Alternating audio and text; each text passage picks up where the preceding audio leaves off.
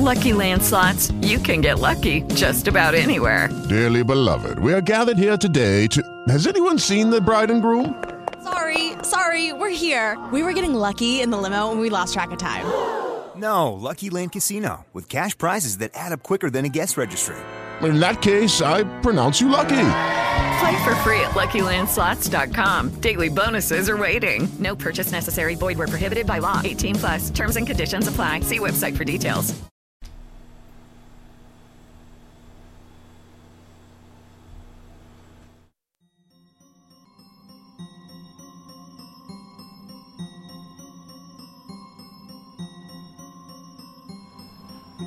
It's time to turn out the lights, grab some popcorn, and watch some horrible horror movies. This is the Terrible Terror Podcast. Each episode I delve into the world of terrible horror movies. Why do I do it? Well, I can't really explain it, but I love these horrible movies. If you made a horror movie on your phone, or made your own special effects MacGyver style, please send it my way. Now, what do you get when you have a horror anthology movie? Forget the horror and bring on the Christmas?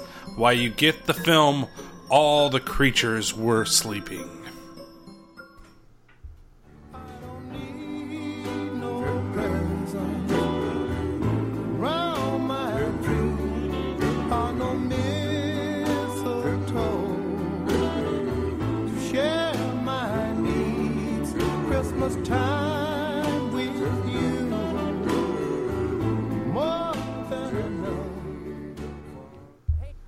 Hey everybody, and welcome to another episode of the Terrible Terror Podcast.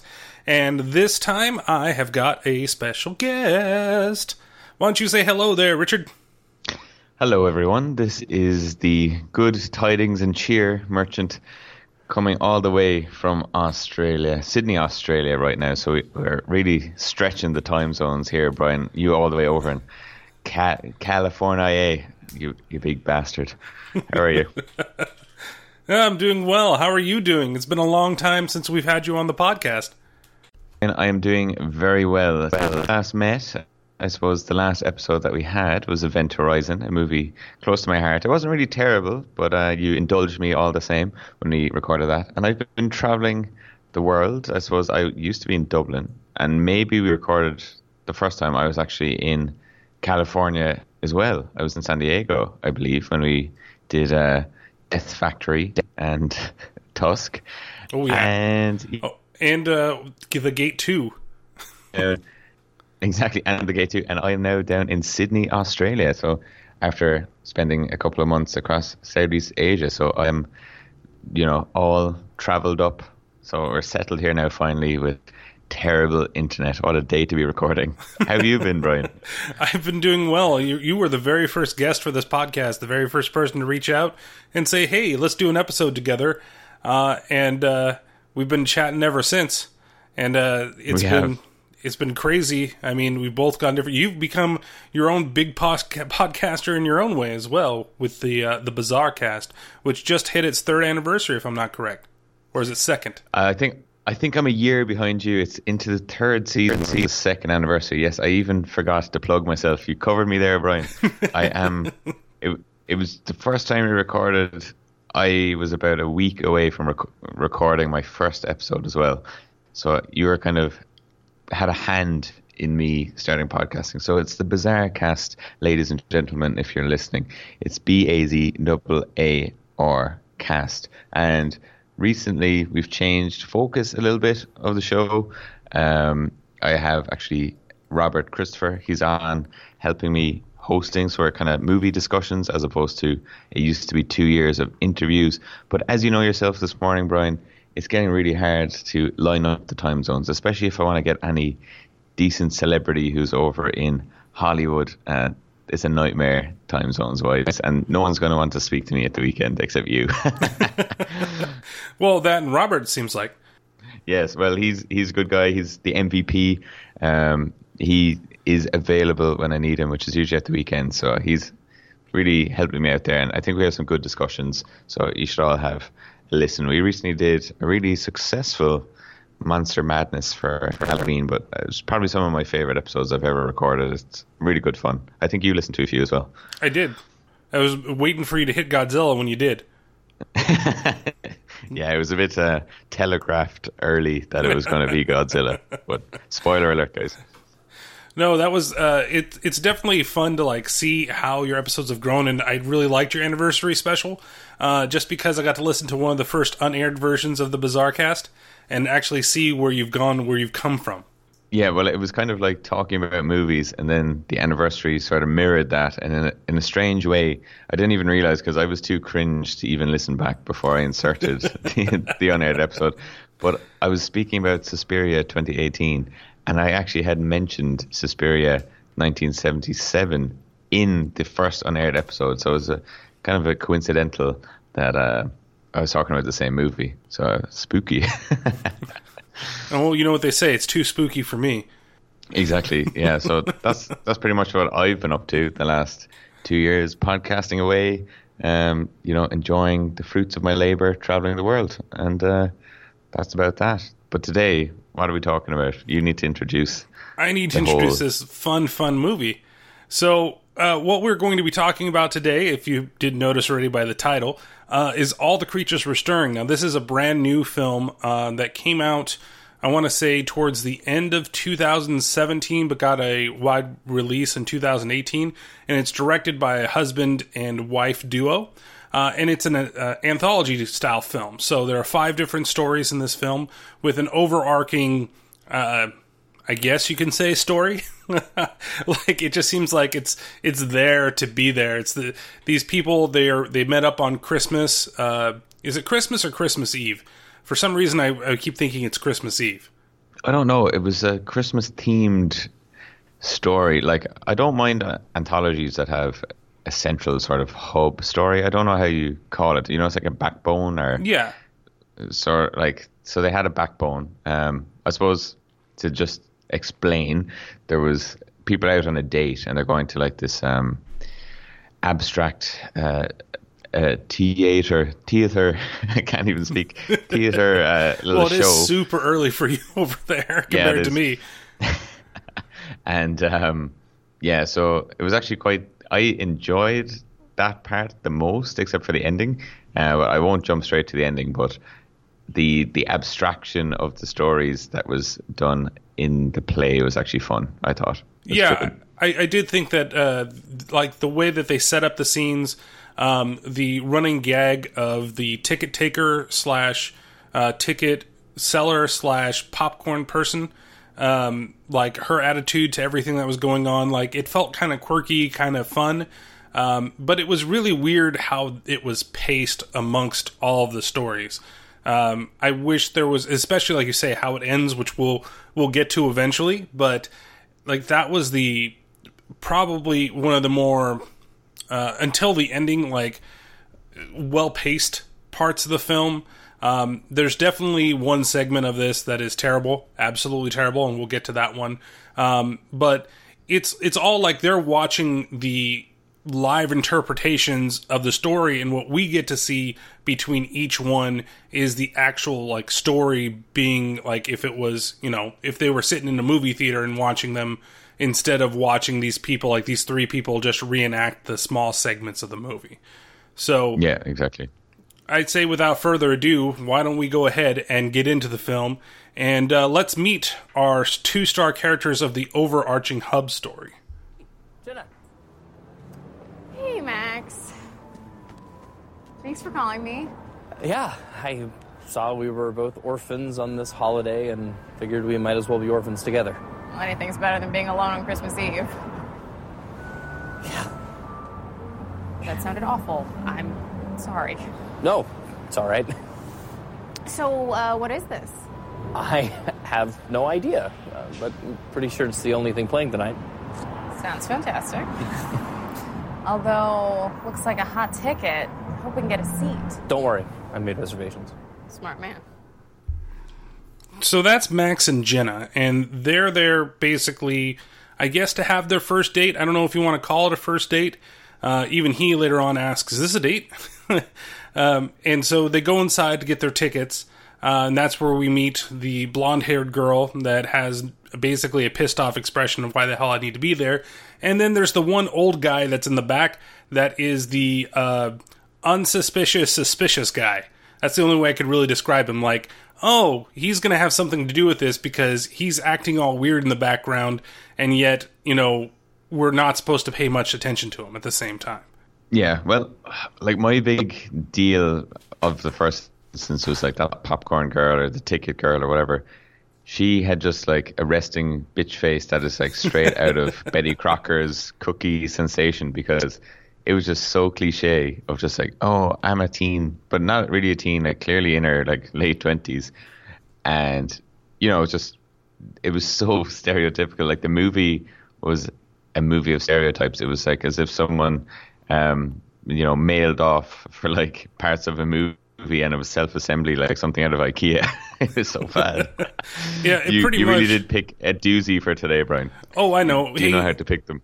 It's no Death House, okay? That was probably one of the worst I've ever seen. I don't think you can go lower than that. Well, I think you, but I did already make you watch 666 The Demon Child. That's what I was going to say. That's probably one of the lowest. This, necessarily not, but like some of the stories probably rival those as well. So they get into the theater, and it's completely packed. And there was a guy over in the corner I thought was Paul F. Tompkins, but turns out it wasn't him after I got onto the computer and had a closer inspection of the screen. And everybody's packed to watch the first story, which happens to be called The Stockings Were Hung. Now, I don't know how the name titles necessarily like match to the story content. I think maybe only one kind of does. This one, I'm not totally sure. And this one is actually dealing with an office Christmas party as we hear it begin. Yeah, I'm still on hold. Do you ever get a negative answer to that question? I gotta be out of here by 6. Darren will nail you before you get anywhere near that exit. Yeah. Can you see if you can get that clean this time? I gotta get the twins' toys together when I get home. I heard it's mandatory now because Suzanne bawled her eyes out when no one showed up last year. Oh shit, the gift exchange.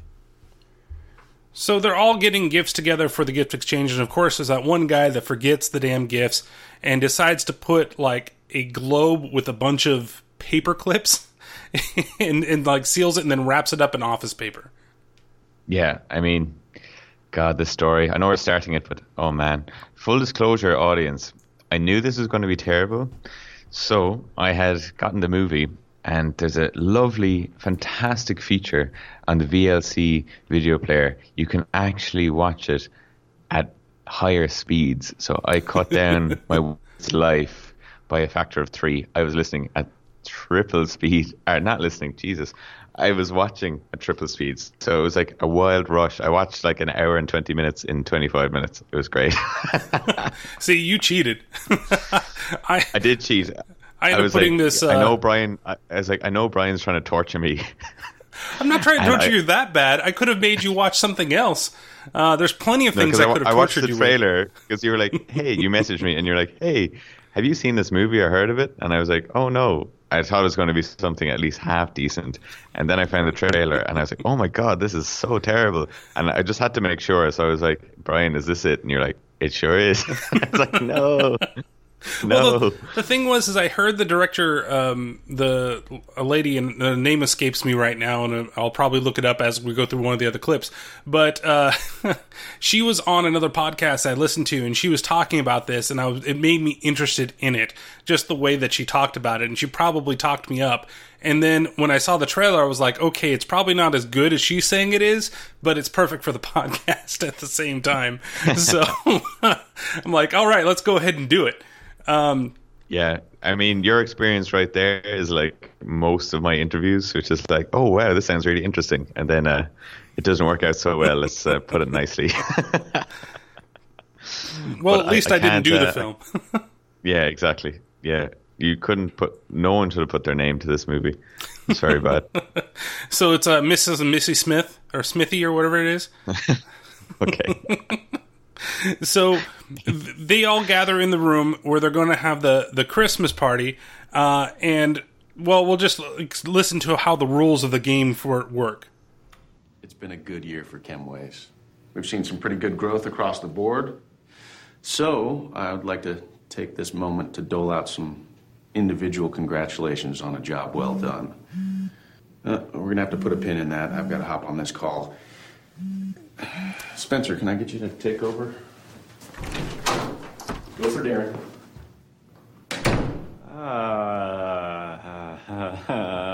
Suzanne, you wanted to go over some rules. Yes, thank you. Okay, here are the rules. Someone will open a gift, and the next person who opens one can either keep the gift or they can steal someone else's already opened gift. Got it? Oh, this is going to be so much fun. Okay, so they're going to play some type of shitty white elephant. Have you ever been involved in a white elephant before? No, but I'm familiar with that sort of gift exchange. My partner in crime here, Maeve, she actually had one in her office, and we got these really weird. She ended up, because you can steal the gifts, obviously. So I think there was one gift that I bought for her gift exchange. It was, do you ever hear of Hop House 13? It's a beer. No. It was just introduced. It's a Guinness branded beer, and it was just introduced in Australia. So that was the most popular gift. It was stolen 5 times. Oh, jeez. Yeah. We ended up with it. It's like flasks, but it's obviously this is like an audio podcast, so I can't really show you. It's like a flask, but there's a shape of a beer bottle in the flask, so you can pour a beer into it, and there's also a flask with a wine glass inside as well. So it's kind of like a smuggling beer in, but it's clear. It's weird. It was probably the most practical gift. That seems awfully weird to have a flask that has a beer bottle and a wine glass inside of it. Like, are you supposed to mix it? Yeah. Or is it like a switch for your tongue or something about thumb? What the fuck's wrong with me? So it's like a beer bottle upside down, but like in the like a plastic shape. I'll have to, if anyone wants to know what it looks like, send me a message, and I'll happily provide photographic evidence of this weird gift that we got. So they decide to start playing the game, and of course the first person that picks one of the gifts, she gets like homemade balsamic vinegar from one of the people.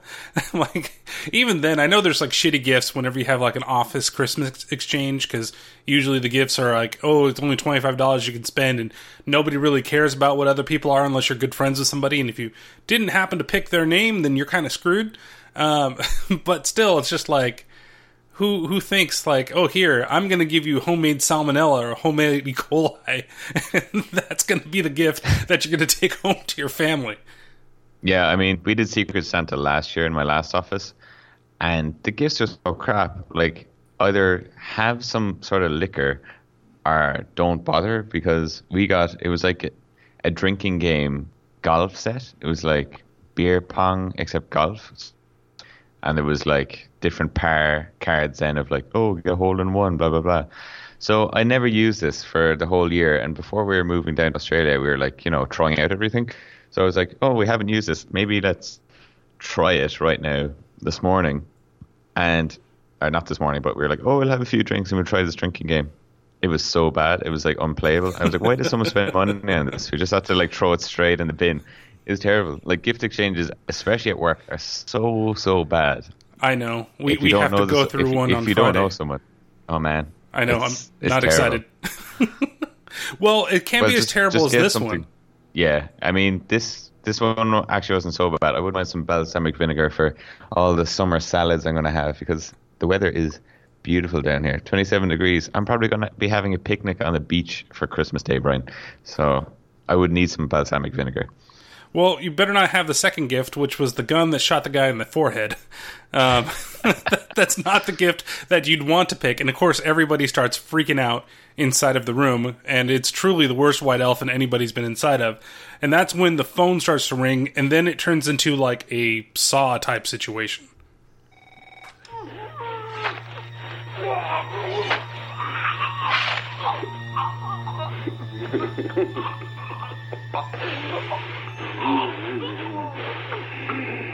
I can't wait to watch you all die.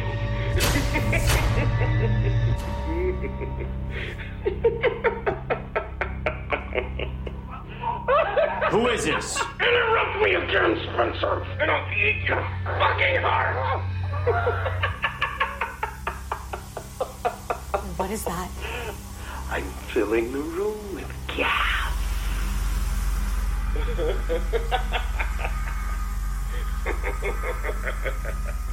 And if you don't listen, you're all gonna die!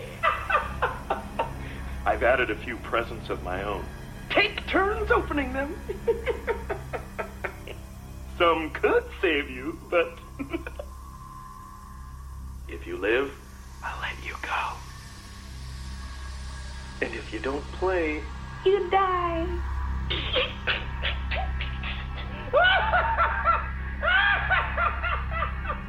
You have 10 minutes. So saying that it was like a poor man's Saw, but also Would You Rather, which was another terrible movie. I think you should actually watch it for the show. Yeah, I mean, there was so much wrong with this little short because poor man's Saw stuck in an office, and the filmmakers had no idea how basically gas works, or that gas fills a space. It's not like localized; it doesn't work like that. Because there is a few gas-related injuries in this short, and only one person seems to get affected, where everyone else is still in the room. But it was really bad. Yeah, and this is just the first one. And this is just the first one. It's pretty terrible. I mean, they all start freaking out because they have to play the game, and they don't know what's going on with the different boxes, and they choose the other presents that are there. And we go through kind of a picking off of the different people in the room. Whereas first is the one dude that made the shitty gift, and then we have they look outside and the boss is dead, and there's like green gas on the outside, yet none of it is able to leak in through the vents of the room. But he starts putting his own type of gas into the room in like a slower leak. It doesn't make a whole lot of sense. And yeah, as if like an office room has airtight doors as well that it wouldn't leak out. I was basically just saying that, like, when was it the heavier black lady, she like opens up some gas or something and she dies. She opens up one of the gifts that's the bullet. So the guy that does it next is Spencer, and he gets a gun, but there's no bullets. And then she opens one that's just a bullet, and she's in the corner choking on the gas. Oh yeah, so she's in the corner choking, but everyone else is fine for the gas. That just kind of made no sense to me. That's like physics 101. Yeah, everyone knows if you fart in a room, someone at the other end can smell the fart. That's just how gas works. Well, it doesn't make any sense either, because Manny goes over to her as she's choking on the gas to like help her, who happens to be one of the other characters in there, and he starts trying to like pull her away, but he's not affected by the gas. She's the only one affected by the gas, and like chokes herself out in that corner, even though he's over there for a good 10 to 15 seconds, about as long as she is. Yeah, no, it was very, very bad. And I didn't really understand how the person that ended up escaped. Why couldn't everyone else do that? So, like, she basically held her breath and ran out, but like, why couldn't everyone else hold their breath and run out? So what ended up happening was that so you have the first thing that goes on is the one dude opens it up, gets shot in the head, then they find the gun, and then they Scott, who happens to be like some other dorky guy that's there, they find out that one of the girls and the guy that got shot in the head, they've been sleeping together and messing around, and he's like into her, and Manny blames him, beats him up, and then he grabs the knife and kills himself, which actually leads to this... Didn't understand that either. Made no sense. Neither do I, but I do love the killer's little thing when it's not Scott.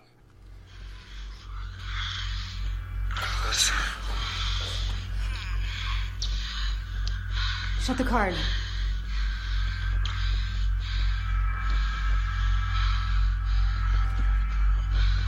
Kara, shut the card. Shut the damn card! Wait a minute. Oh, shit. Little Scotty boy has a thing for Alyssa. Who cares about that right now? No, think about it. I'm onto something here. So what was it, Scott? Were you in love with her? Must have been a real bitch know she was fucking Ty. Knock it off, Manny. Get off me. But he's trapped in here with the rest of us. Yeah, Ty's brains are all over the wall. This sick cycle probably got off on it. Oh, Manny, stop! Think about it, Spencer. It was him. No one gets in this building without security clearance. It had to be one of us. And I'm picking this jealous psycho.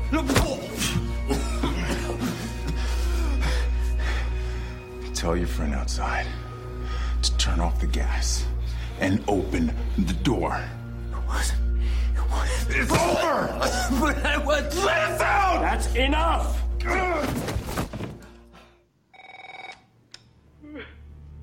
Oh, Scott! No! Scott's gone!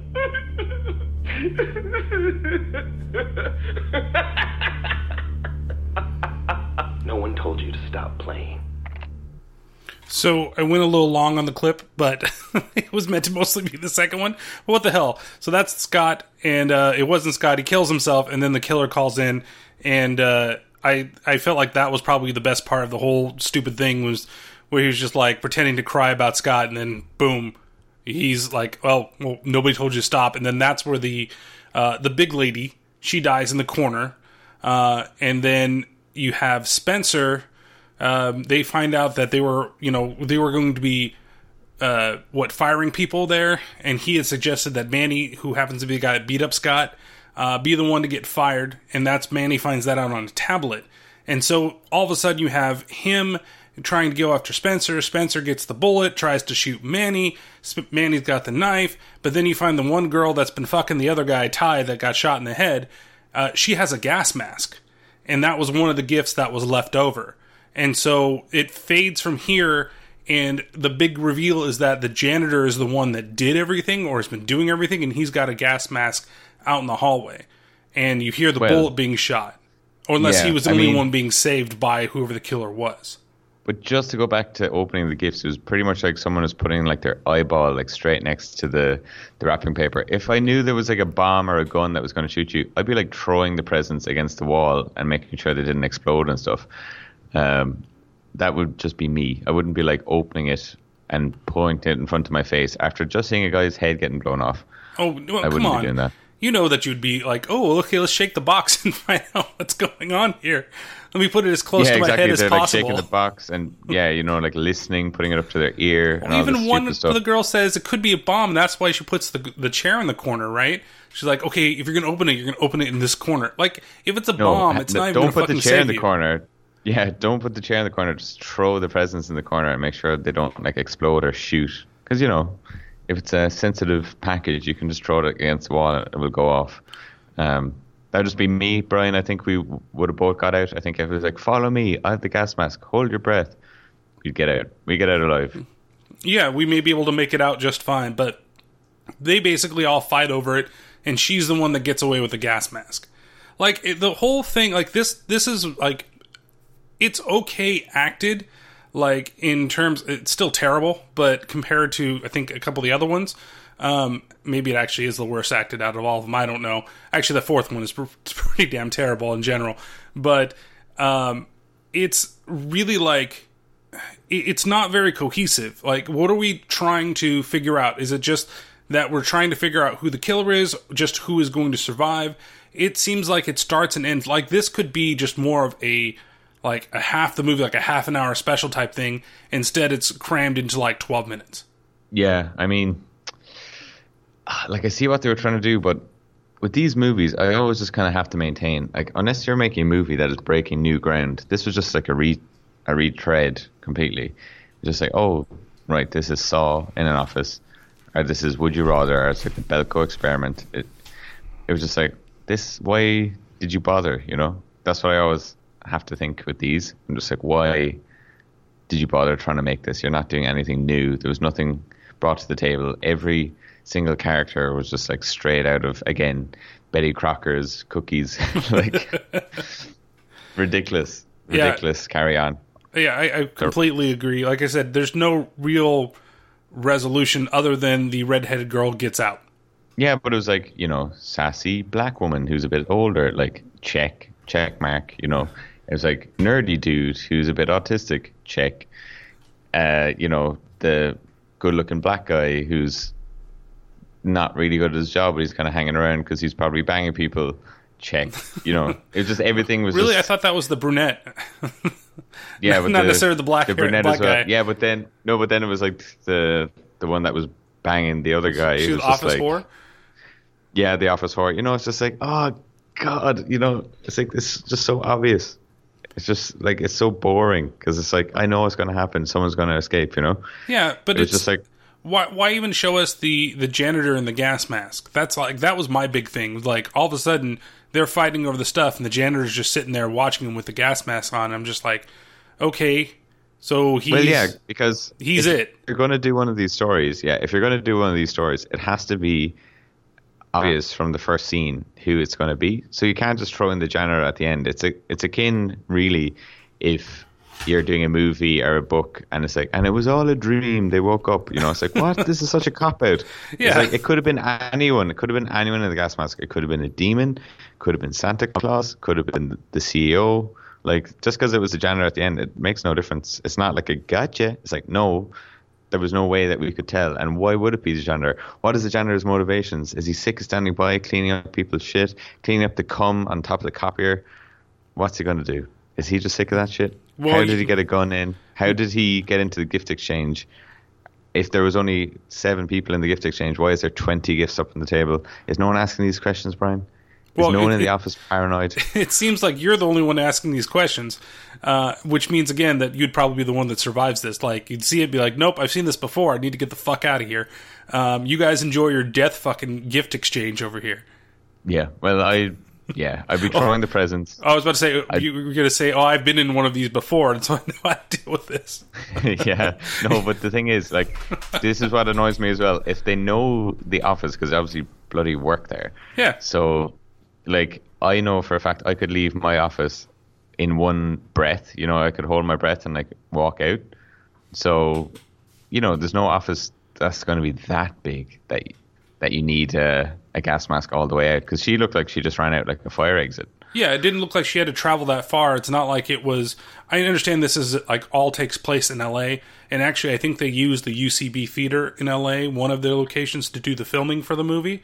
Okay. But even so, like, it doesn't seem like she's in one of those like 20-story, skyscraper office buildings. She looks like she's in one of those like cheap, like you said, first floor offices that startup businesses use.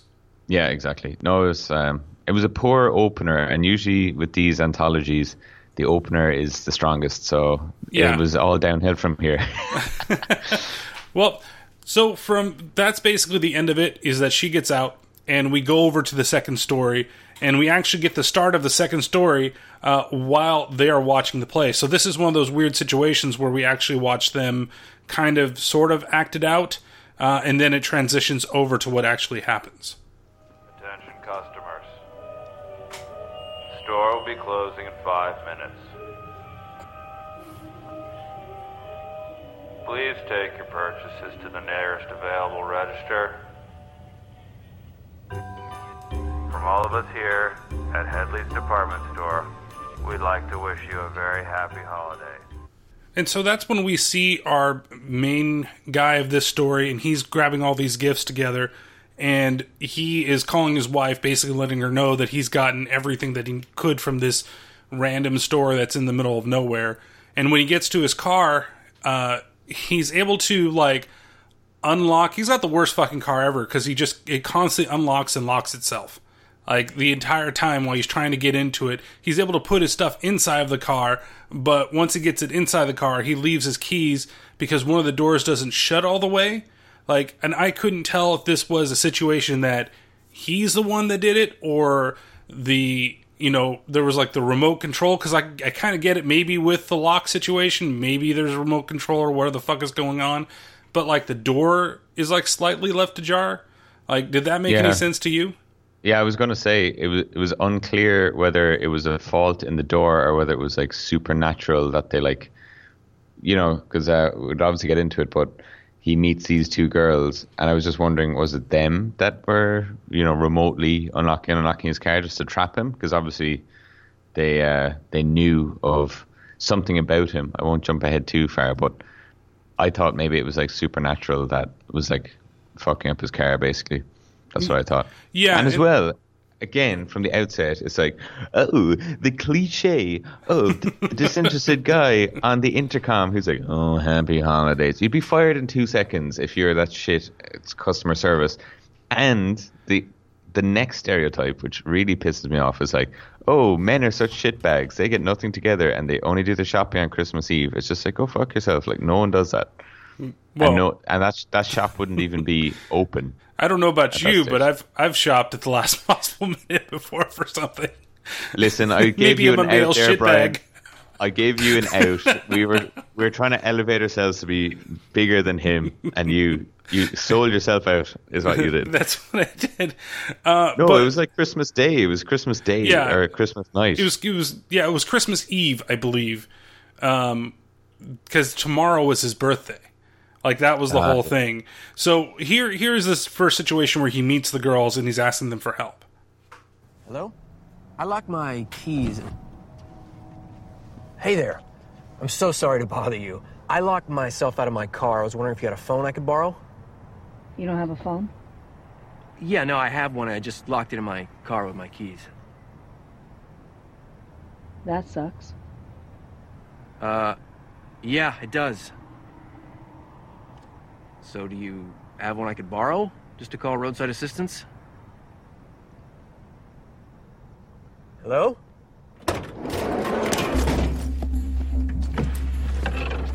Sasha, you're making a mess.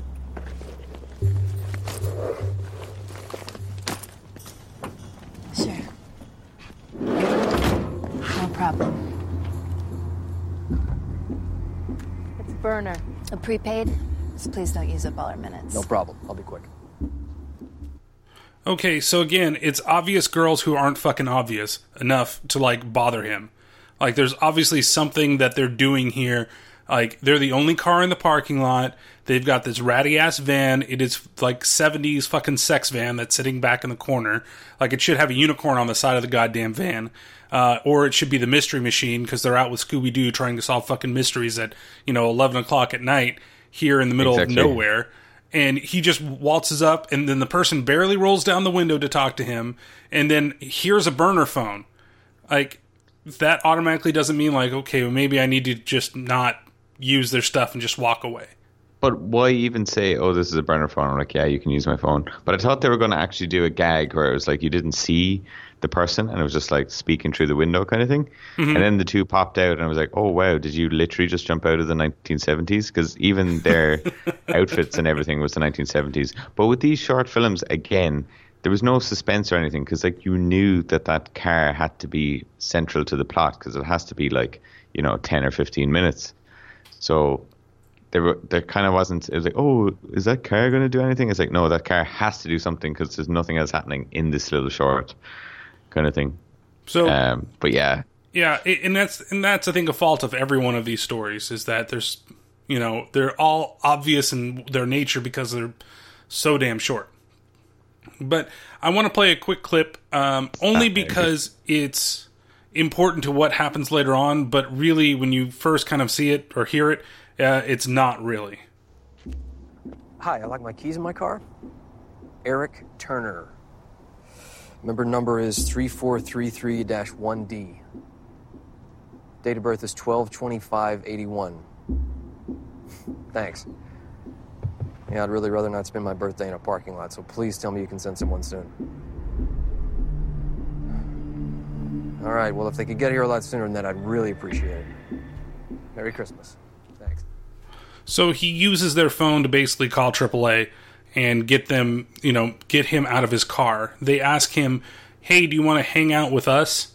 And it seems like it's going to be one of those, like, knock-knock situations with Keanu Reeves. I don't know if you've ever seen that movie, where the girls all of a sudden show up to the house and then, they torture him and everything like that. At least he's smart enough to say, no, I'm going to go back to my car. Yeah.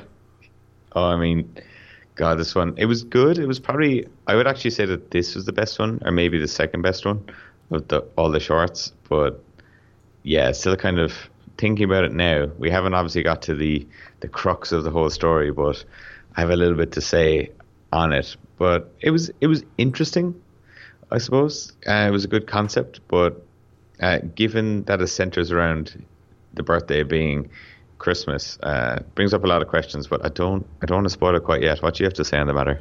So, yeah, I kind of feel like you. I feel like this is probably the best one out of all of them. And we'll rank them all at the end of the episode as well as give the overall grade for everything.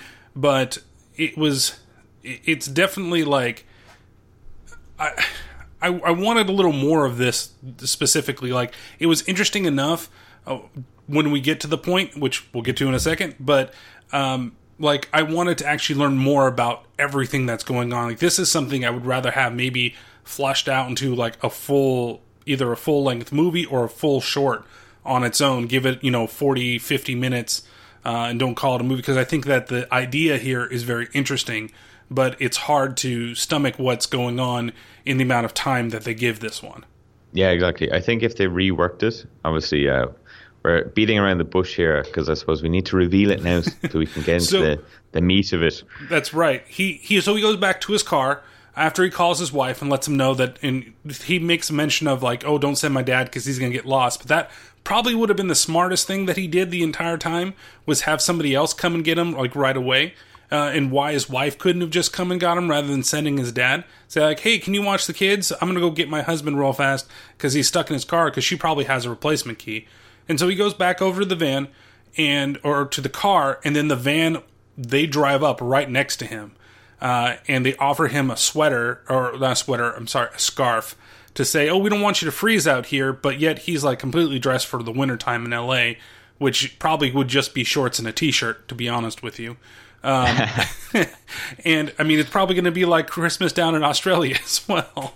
Yeah. But it's, he's there and they continue talking. So they offer him a drink, and they prove to him that there's nothing wrong with the drinks. And so he does having one, but he sees that there's something in the back of the car, and that's when things go down. Is there someone else? What? Your door is opening. Yeah, it's an old van. This thing is glitchy. I got it. Jesus Christ! What else is back there? What are you talking about? There's something in the back of your van. Just us.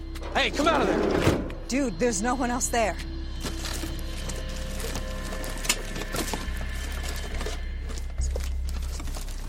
The tether must hold, the evil must not be free. The tether has withered,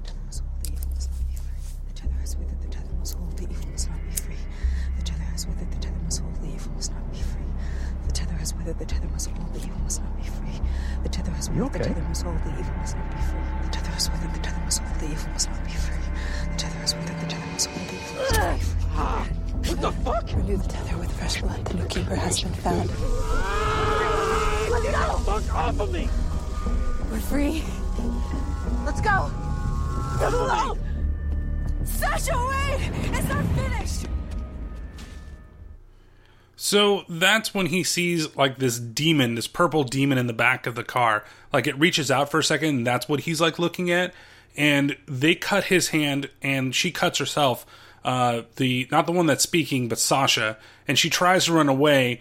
And what they find out is that they haven't completed the ritual. And basically what they've got here is a demon that must be like taken care of by somebody that has a birthday of Christmas Day.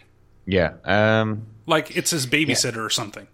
Yeah, like these are where the questions for me started, right? Because I liked the premise that they had to look after a demon and, oh God, you have to find someone, and then you kind of pass on the curse or whatever. Like, It Follows or whatever, where it's a sexually transmitted demon. That's so funny, because that's what I wrote down in my notes. I'm like, this is some It Follows ripoff. Exactly, but that kind of made sense in a way, because, like, not that it made sense, but, you're transmitting it and you're like, oh, it's done. But this was like an arbitrary, like, oh, it's Christmas Day, and why? Is that like Jesus's like aborted twin brother that has been kept alive for like 2,000 years that he has to be like looked after? Didn't really kind of make sense in that regard why Christmas was so special. Obviously it's a Christmas themed movie, but in the context of the little short, it was like, why is Christmas so special? And why does it have to be two people at the same time as well? Like, why is there 2 carers. Well, there's 2 carers at this point because for some reason, we don't really know, right? We're never really told what's gone on. That's why I'd like to see more of it. But for some reason at this point there were 2, but they're both transferring it over to him. Again, it's weird if there were 2. Wouldn't they both have to hold on to him and do the chanting and everything like that at the same time? Because exactly, if there was 2, how did it turn into 1? Because obviously 1 died. I understand that. But she got eaten up by the demon thing because she went outside of the range of the 10 feet radius of the van. Yeah. So if there was 2 of them and 1 died, then how did the other girl get away? Shouldn't she be like, oh no, she died. There has to be 2 of us all the time. It's just you and me now, kid. She just managed to get away. Yeah. So that, in and of itself, was a big plot hole in that little... I'd say let's listen real fast, because she does explain some of it to him, but again, there are still more questions than anything else. Stop or to kill your family! What?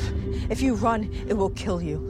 And when it's done with you, it won't stop killing. It won't stop until another tether is found. You're full of shit. Hey, don't test it, Eric. What is it? It's pure fucking evil. You're responsible for it now. Okay, listen. This is important. Only one who shares the day of their birth with the unconquered sun can tether this evil. It means you were born on Christmas, Eric. Just like me, just like Sasha. We're the only ones that can bear the mark, and we're the only ones that can keep this evil at bay. Why? Who fucking knows? Okay, you stay within 20 feet of that thing. You stay safe. Your family stays safe. Everyone's safe. Once you break that boundary, you're fucked. This isn't happening. I'm going home. Is your bedroom within 10 paces of that van?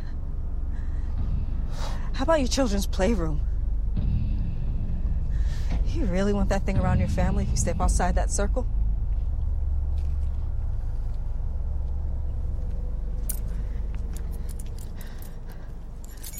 You don't need those. Maybe you'll get lucky. Find some other loser born on December 25th. It only took us 3 years. So, again, even when he's asked why, she says, I don't fucking know. Right away, she's like, this is just the way that it works. But she doesn't tell him anything else of what he needs to do. Could he have, ran over and grabbed her and done the same thing and put it back on her and then ran away? Or does he have to pass it on to somebody new? Or, I really want to know more about the whole, mythos of this creature. Because, again, this one's actually relatively interesting. Yeah, sorry, I missed that line because obviously I was watching it really fast. So the unconquered sun is Sol Invictus, and it was the official sun god of the later Roman Empire and a patron of soldiers. And on the 25th December AD 274, the Roman Emperor Aurelian made it an official cult alongside the traditional Roman cults. There you go. So there is actually a lot more lore to it. I thought it was something got to do with Christmas. It's actually got to do with the unconquered sun, which is something I've never heard of before. I didn't read that off the top of my head. That's Wikipedia for you guys. Oh, you sure? I thought that was already built up in there. Yeah. So, but even still, obviously when he looked in the van, there was a monster in there. And the makeup and stuff was really cool for it, I thought. But if I was getting followed by a demon or a monster, I would gather as much people as possible and be like, guys, look, behold, it's like a demon. I'd be like, please help me. Let's try and do something. Let's try and tame it. Let's get the government in. Let's get scientists in. I wouldn't be like, oh no, you got to hide in this van for the rest of your life until you find someone with a birthday on 25th of December. I'd be like, no, I need help. Go to a police station, call the police and be like, look, there's someone in this van. They're trying to kill me. I don't know what it is. Seems to be some crazy dude. And just open up the van, get the demon to come out. Because the more people to witness it, the better, is what I think. I never understand these things where it's I got to carry the cross and the burden my whole life. Well, you would think that they would like reach out to somebody at least if they don't think that people are going to believe them. Like, let's find out what exactly she knows what it belongs to, and like you were able to find out like the backings of it by just fucking going on Wikipedia. Like, she could give him his phone. Like, go find out more about this. Maybe we could contact, like, Indiana Jones or some shit like that. He'll believe you because he believes in the supernatural, and we'll get him to go search for whatever it is that's going to destroy this demon. Like, instead of just like, oh, okay, I kind of like It Follows. Like, they could have just, like, they could have spent their time to figure out, you know, how to actually end the thing, rather than just like, oh, I'm going to have sex with you, so you know, have sex with somebody else, so that way it just gets passed on. Because if somebody doesn't figure out how to kill it, it's eventually still going to come back and kill you. Yeah, because that was the thing in It Follows. It wasn't it invisible to everyone that it wasn't following. Correct. But it was still actually physically manifest. Because remember, they were like throwing paint and sheets and all that kind of stuff over it. But it would still, like, you could still see the things that happened around it. So like when she went to that house, exactly. So it was actually physical, like when they were on the beach or in the pool. Didn't it beat the shit out of somebody too? Like one of her friends, like threw him across the room. Yeah. So like it's actually physically there, but it's just invisible. But in this movie, it was like, wow, why aren't you like telling people? It's as well with It Follows. It's like, look, there's this thing I can show it to you. Like, why don't people explain it? There's always this sense of urgency that is just. Well, it's localized, and that really annoys me in movies where, like in this movie, it should have been like, oh God, there's a demon in the back. Like, I can show you because everyone can see it. Or maybe it's like It Follows that you can only see it if you're born on the 25th of December.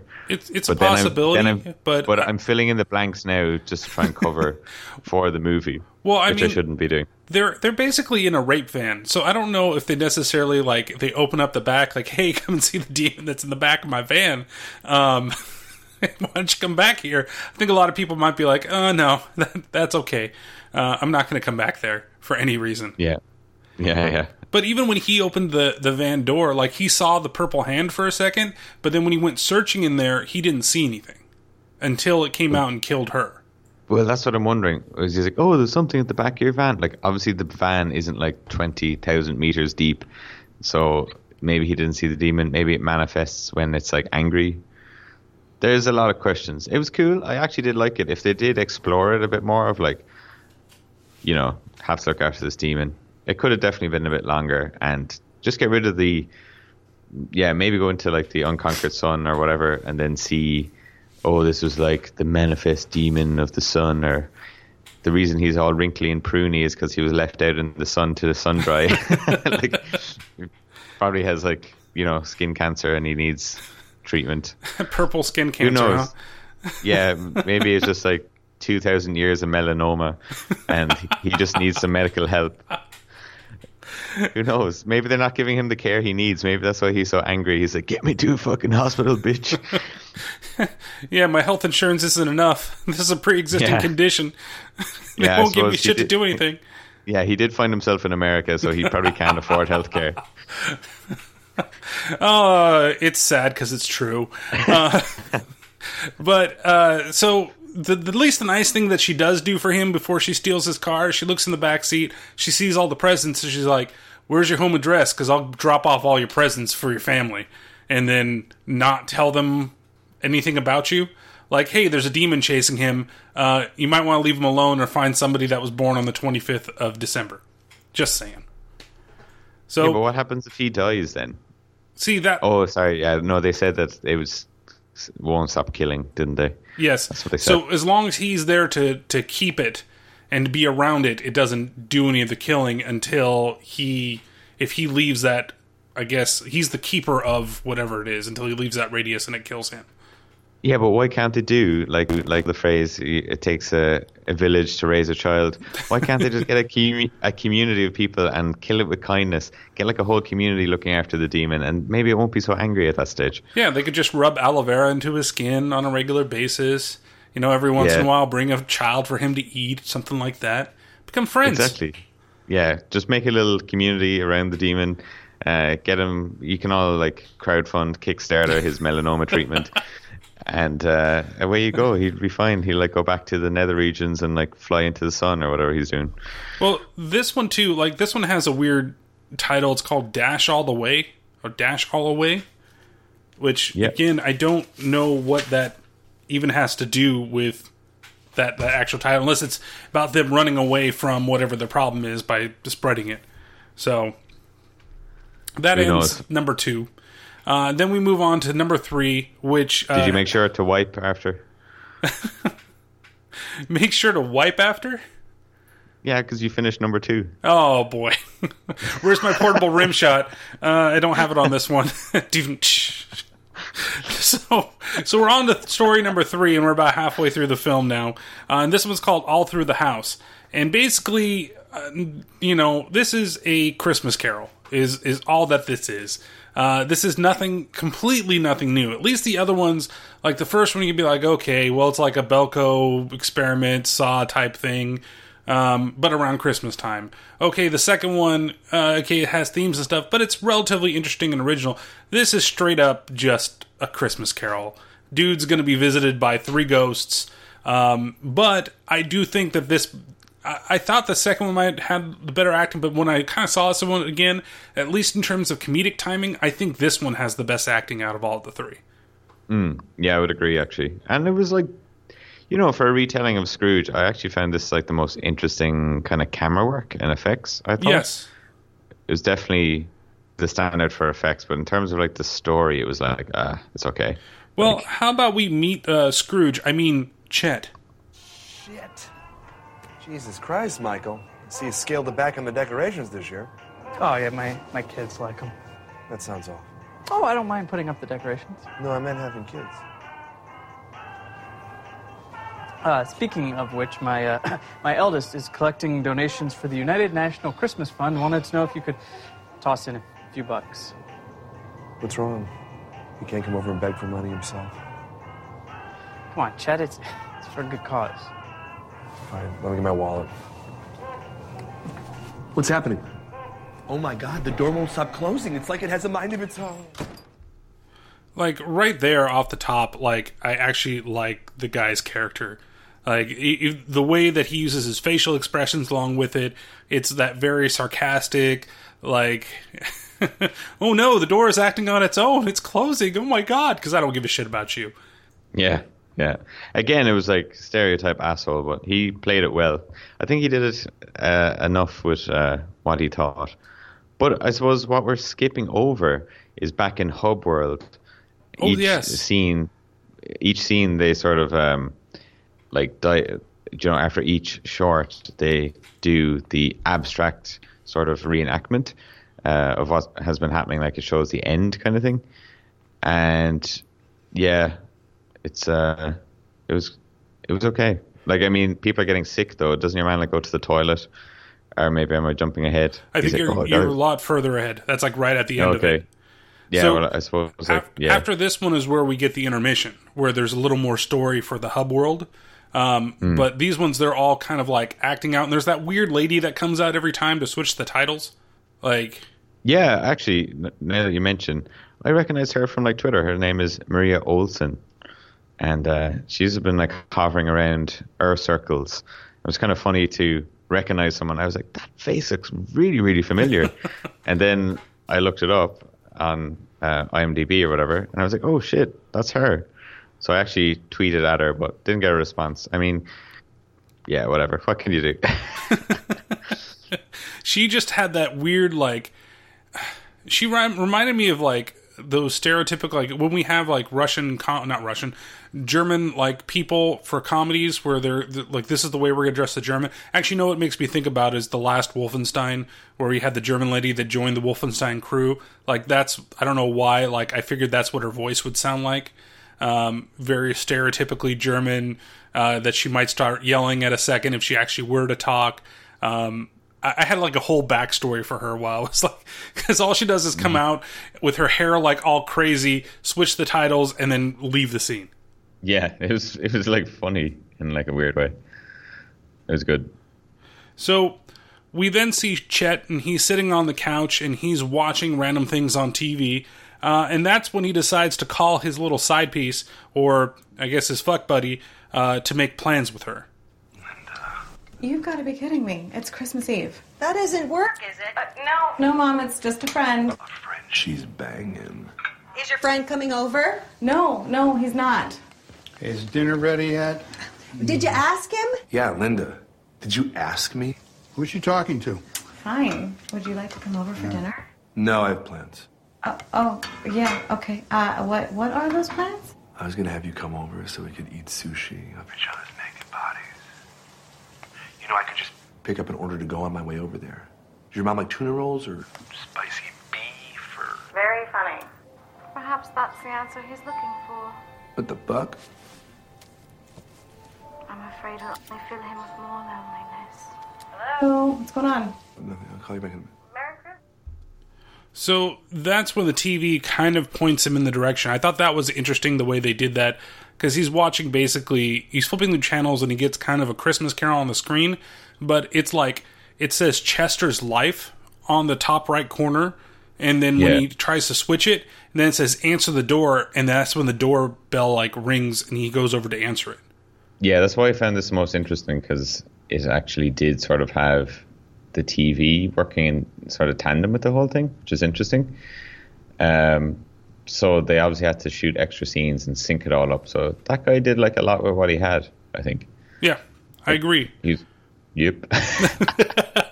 So Chet goes over to the door, he answers it, and there's nobody there, but there's a wreath that's hanging on the door with a note. He goes back over to the couch, the TV's on once again, and it mimics what he's seeing. And you hear it in the trailer where it says, tonight you'll be visited by 3 ghosts. And then he kind of rolls it up and throws away, and on the screen you hear the guy go, bah humbug. And then that's when he gets up and leaves the room. And then you get an interesting scene where he has his Ghost of Christmas Past moment. Would you look at little Chester? Aren't you the most adorable little thing? Now sing a Christmas song for Grandma. Come on, Chester. Sing a song for your grandmother. Nobody care if I get out of here. Now, honey, it's Christmas. No, you open the present. Oh, just let him go to a bar already. He's not gonna go to a bar. Will you two stop? Please sing. See what happens when you don't do what you're told? Now sing for Grandma. Come on, kids, sing now. Sing the goddamn song. Honey, language. Sing! Stop it! Stop it! Leave me alone! Now, is this the only reason that he hates Christmas? Like, that he had to sing for his grandma. I had to do that. I don't hate Christmas. Are you sure? You didn't all of a sudden turn to like demon voices as she was asking you to sing?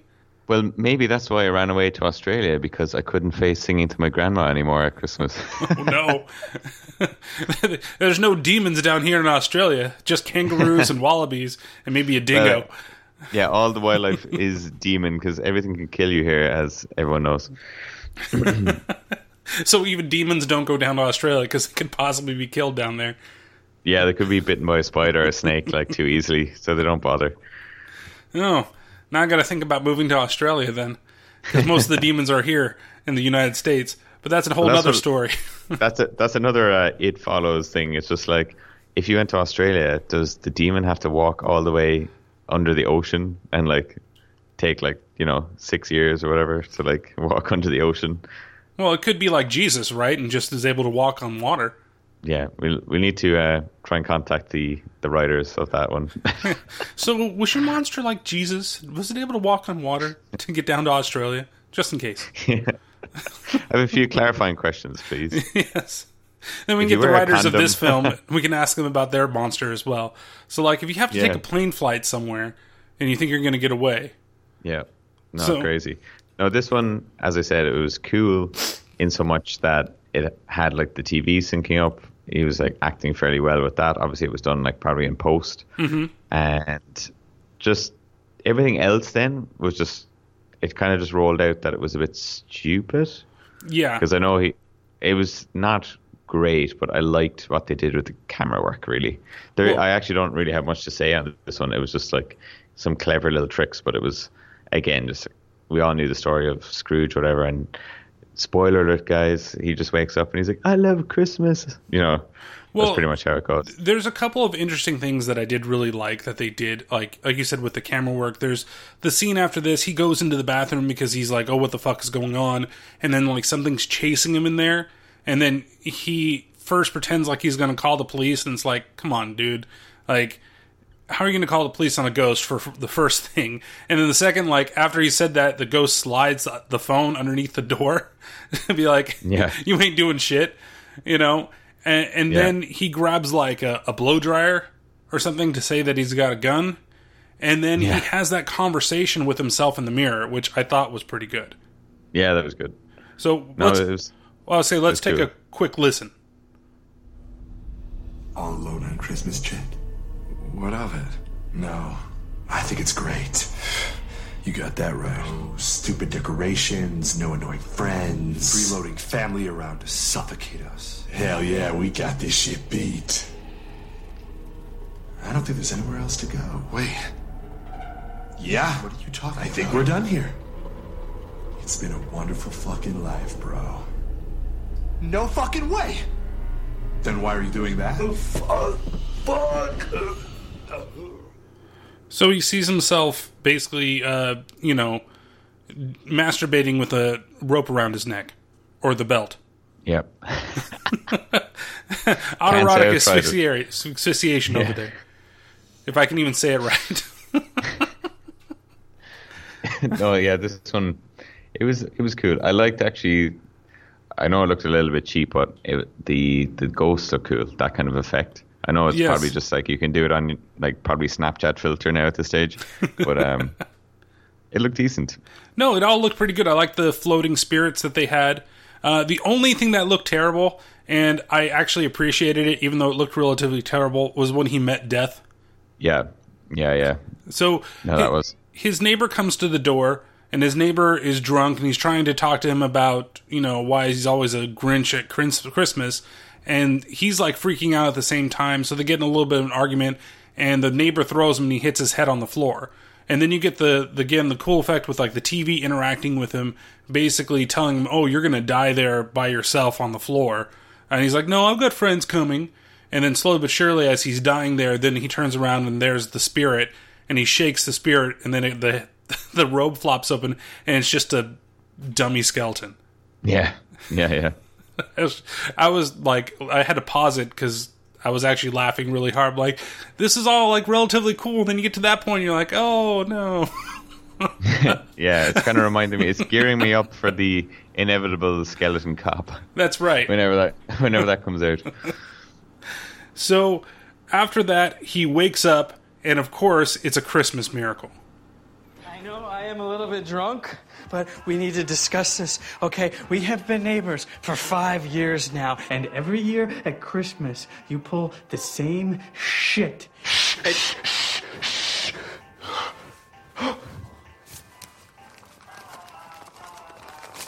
For your kid. Merry Christmas. Merry Christmas! Merry Christmas! Merry Christmas! Woo! Merry Christmas! Woo! God, I hate Christmas. So that basically signals the end of the third story. He's had his Christmas miracle. He's been visited by his 3 ghosts. He realizes that life is worth living, and his neighbor now officially hates Christmas. Yeah, that was just a stupid twist. Again, it was just like, oh, take out your, your pre-sectioned and pre-written lines in a movie.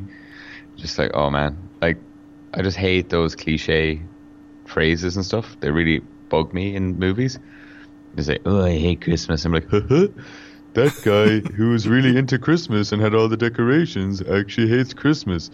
Am I right, guys? I'm just like, come off it. Come off it. It's terrible. Yeah, so it's just, you're kind of, I think it's, like you said, it's well acted, but it's just your run-of-the-mill fucking Christmas Carol story. With a couple of different twists. Acted, had a few cool things with the TV, but like, I've seen the Christmas Carol story so many times between like the Muppets and everything. It's just oh my god. I've seen it on like you've seen it on any type of cartoons. Pinky and the Brain did something similar. You know, you go back in the day, you can see this story like everywhere where they hate everything about what's going on, and then some type of stupid Christmas miracle happens that changes their mind, and then well, I guess maybe that's a little more It's a Wonderful Life, but that's a bunch of garbage as well. Yeah, I would have. I don't know what I preferred. The Three Ghosts of Christmas or It's a Wonderful Life. I think I prefer the If You Never Existed. I like those better than the three different ghosts, because obviously it's like, oh, you're going to be a miserable old bastard is like basically always going to be the future. And then, I don't know, isn't it usually like he's dead or something? It's like next Christmas you'll be dead unless you are happy. Well, the future always shows like this is what happens after you've died. Like nobody gives a shit about you anymore. Yeah, well, that's probably how most things go. You're not going to be around when you're dead. People are just, eventually going to forget you. It's going to turn to a Coco situation. You're just going to evaporate. Yeah. No, it was, it was fine. This was probably, how many shorts was there again? Because there was definitely one. We've got two more. So the next one is probably the worst out of all of them. Yes. And then we've got the last one. Yeah. Okay, so the middle one was the most interesting in terms of what they did with the camera and the different special effects and stuff, but the weakest story, I would say. So then after this one, it's the intermission now. Yeah, the intermission. Okay. So this is where we're here at the intermission, and they basically decide to go take a break in the hallway, and, again, there's, like, Creeper Guy that's out there, like, getting popcorn. You find out that the, bitch-faced teenager, not a teenager lady, is a twin, because her twin comes out to give her the water that she wants, and Max, the date, goes into the bathroom, and then you hear him arguing on the phone, and you can't quite make it out, like, he's like, everything's under control type thing, but it doesn't really make a whole lot of sense, because nothing's really kind of inked, like, you haven't got an inkling in one way or another what could possibly go on other than, okay, well, there's something weird that's going on with him. Yeah, and as well, like, that creepy old dude was just creepy for creepy's sake. I mean, I don't want to jump to the end quite yet, so I suppose we'll save it. We'll hop on to the next one. Well, this is the shortest out of all of them, which it also makes it the most terrible out of all of them, and I've got absolutely no audio clips because it's not fucking worth it. Basically, this one is like, it starts off with a guy in a car, and he's got all these pictures. He's like either a paparazzi or he's a PI, a private investigator, and he's got all these like racy pictures of somebody, and he's driving home and he hits a deer. And then when he gets out of his car, he sees the deer on the ground, and he decides to get a rock to put the deer out of its misery, so that way he can leave and go home. And we're then getting, all of a sudden we get like deer vision, and we see another deer across the way staring at him as he takes out the deer that he hit. And then left on the ground is the collar that says Blitzen. Not just any deer, Brian. It's a reindeer. Ooh. So he drives home. Or more like probably, and then the one chasing him is like a pain deer, because it's going to bring the pain. He's going to bring the pain, okay. That's terrible. That's terrible, like this short. Yeah, well, it's a better joke than the actual short itself, so. It's true. So he goes home, he drives home, and then he's met up with some chick who's like hitting on him, but like I can't tell if he just doesn't want anything to do with her or he's just being oblivious, because she's like sitting there in a teddy and she wants to see the pictures he's done. Like, is there any relation? Like, did you get anything out of the story? I know you probably watched this one on like super fast forward, but was there anything in this that like stood out to you? Why this was important? Why he was taking the pictures? I sort of blinked and it was over. I can't barely recall it, to be honest. It was just so bad. It was like, oh no, there's a deer following me. But wasn't it like invisible? You never actually really saw the deer because it didn't really have the special effects kind of thing? You saw it once, but you didn't see the whole deer. You saw the antlers. So basically, like, exactly, they're there talking. then there's like a knock at the door or something like that, and then the deer attacks. Very polite reindeer. Very polite reindeer. He's out to get his revenge, but at least he's decided that he'd knock on the door because he doesn't want to interrupt in case something was going on. I mean, she was half naked in her little teddy seducing the guy, Maybe he could have waited until they had actually done something and then decided to attack. That would have been more polite. But he does rush the door, they slam it, and then all of a sudden the reindeer is like on the second floor. It was just so bad, I just don't even want to talk about it. Oh, no. So then he goes upstairs like an idiot to go investigate because he saw something rushing. They're like, what was that? And he goes upstairs, and of course that's when the reindeer like sticks him with his antlers and kills him. But we're the camera looking at the guy getting attacked. Like, we don't actually see anything. And then... But did they not hear any of the clip-clop of, like, hooves? No. Hoofs? Hooves or hoofs? It would be hooves. Hooves. So, yeah, I mean, I think that, well, if he was using his flying powers, maybe they didn't see any hooves. Like, he just flew up there, broke in the window, and was hovering inside the room. Yeah, maybe he can actually teleport. We don't really know how Santa Claus's reindeers work. That's right. Well, he's like stealth, but he's seeing in red for some reason. So I don't know if we're supposed to like think that he's Rudolph because his nose is glowing and that's why it's red. The when we're looking aura at him. of his nose, he has to see in red. So maybe he kills the guy. Then the only shot that we get of the reindeer is the antlers when it's looking over the stairs as she's climbing up, and then she goes in the room like, hey, what's going on? Is everything okay? And then it kills her too, but she had nothing to do with it. Is this just like the reindeer trying to cover his tracks? Oh no, she saw me kill him, so I gotta make sure she's dead too. Yeah, so like, I suppose, what reindeer is it though? Like, is it Rudolph? That's the only thing I could think of because of the red glow. Yeah, unless it's like, I don't know. Well, is it Comet because he like brought the pain? He like came in like a comet, killed him. Well, it could have been Donner because Is it Dasher because he has super speed? Is it Blitzen because it was like Blitzkrieg up in that guy's house? Couldn't be Blitzen because Blitzen's the one that got killed. Oh, sorry, yeah, Blitzen. Yeah, well, that's what I'm saying. It probably was Donner because it ended up eating them as well.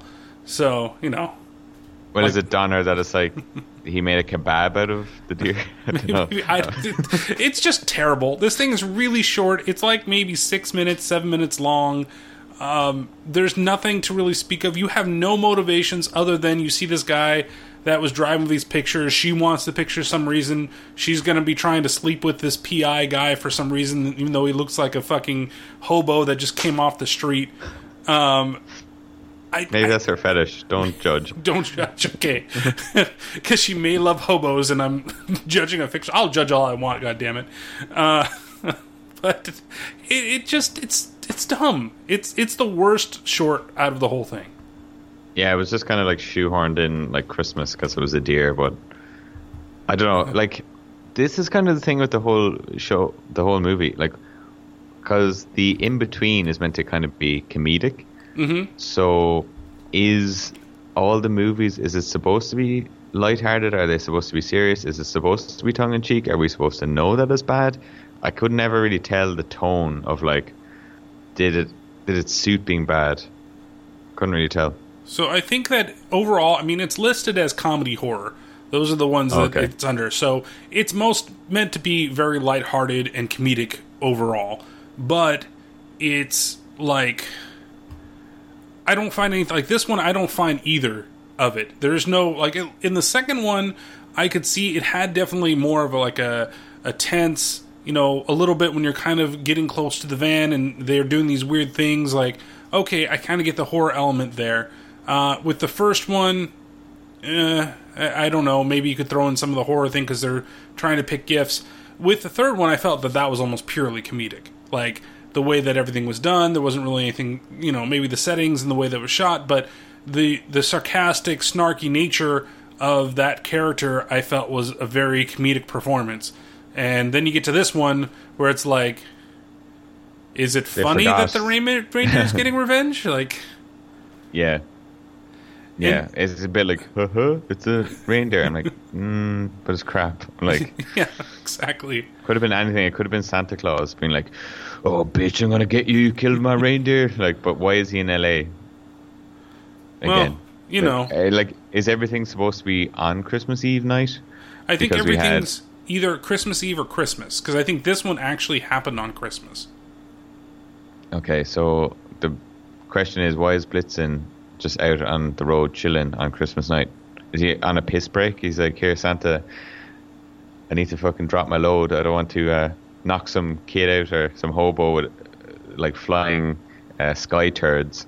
So I need to just take a shit down on the road in LA."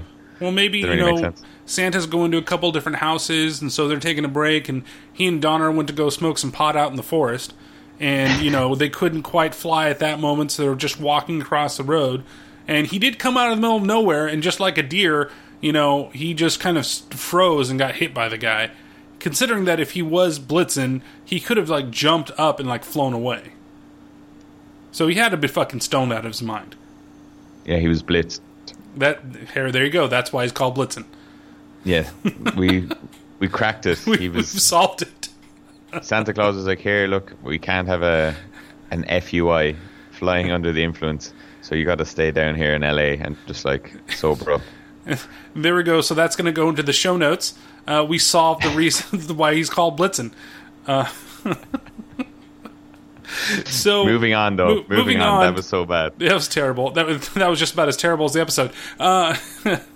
But so they go back to the theater, and we get prepared for the very last one. And that one, hold on, if I have the name of that last one. It was called "Arose Such a Clatter," which, again, I guess maybe that does relate back to the actual, like, one of the old Christmas type stories and everything. So in the last one, it's called "In a Twinkling," and this is the one before we finish the hub story. And this is probably, out of all of them, the one I consider to be the least, like, horror. Like, there is nothing that is horror related to this one. Yet, they had the triple Snapchat filter scare. Yes, you're right. They had that one part, which I actually think I have a clip of when we get into it.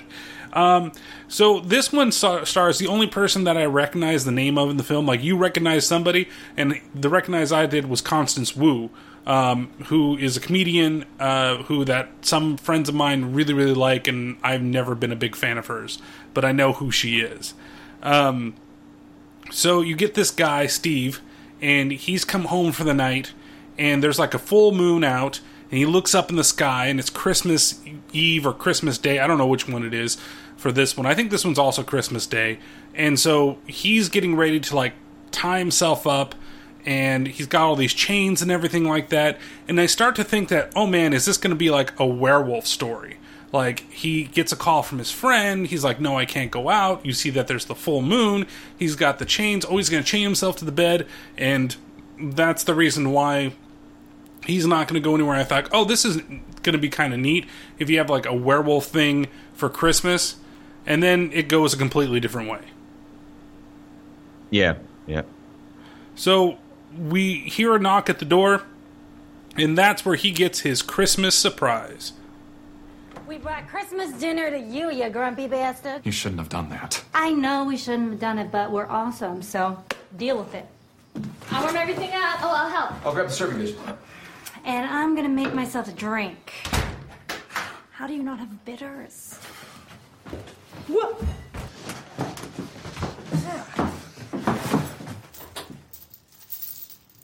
We're just gonna talk, right? You couldn't have picked a worse time. Okay, listen. It started 10 years ago tonight. But for that day, I always celebrated Christmas. But then... Hey, guys, dinner's ready. I'm gonna leave you two alone. Actually, you know what? I need a cigarette before dinner. We'll talk about this later. Gabby! Later! So she's interrupted his whole night of chaining himself to the bed so that he can't go anywhere, and brought all the friends with him, and then she goes outside to smoke a cigarette, and that's when she sees 3 lights. And those lights come over, and basically aliens come down and abduct her. Now, I did like the way this one used color, because it turns everything at this point like black and white, and then also makes it SD. So it's like looking at an old style like television show. Like it's like fucking Leave It to Beaver or some shit. when she's in the other world and has been kidnapped. Like, it actually goes from letter screen, a widescreen, and then it goes down to, your old school SD ratio. It was like 1950s sort of like box set kind of thing. Yeah, I thought that kind of effect was kind of neat to put in there and to do that for this episode. But it's still kind of an odd thing, like just in general with it. So she goes back in, she sees that everybody's there in the living room, or in the dining room, I should say, and the three friends are acting weird, but Steven is sitting at the table. And they're basically saying, would you like to sit down, and would you want to say grace? And she's just kind of like out of it, not knowing exactly what's going on. And Steven decides that he's going to leave for a second because he's got to use the restroom. They're sitting around the table some more, and then Steven comes back, and he basically pulls out a gun and shoots all the friends except for her. Yeah, well, so I kind of missed it. I was like, why was she the only one that survived? What happened to the other three that turned into the aliens? So Steven actually explains it a little bit here in this scene. Oh my God, Steve, what have you done? Not what you think.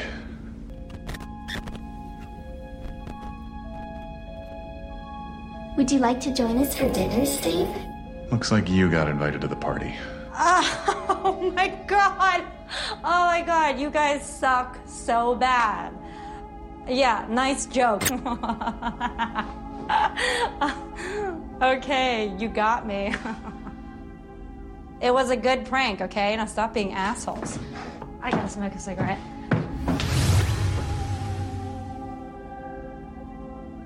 Would you like to join us for dinner, Gabby? Yeah, Gabby, join us for dinner. Tried to warn you. Would you like to sit here in the only empty chair?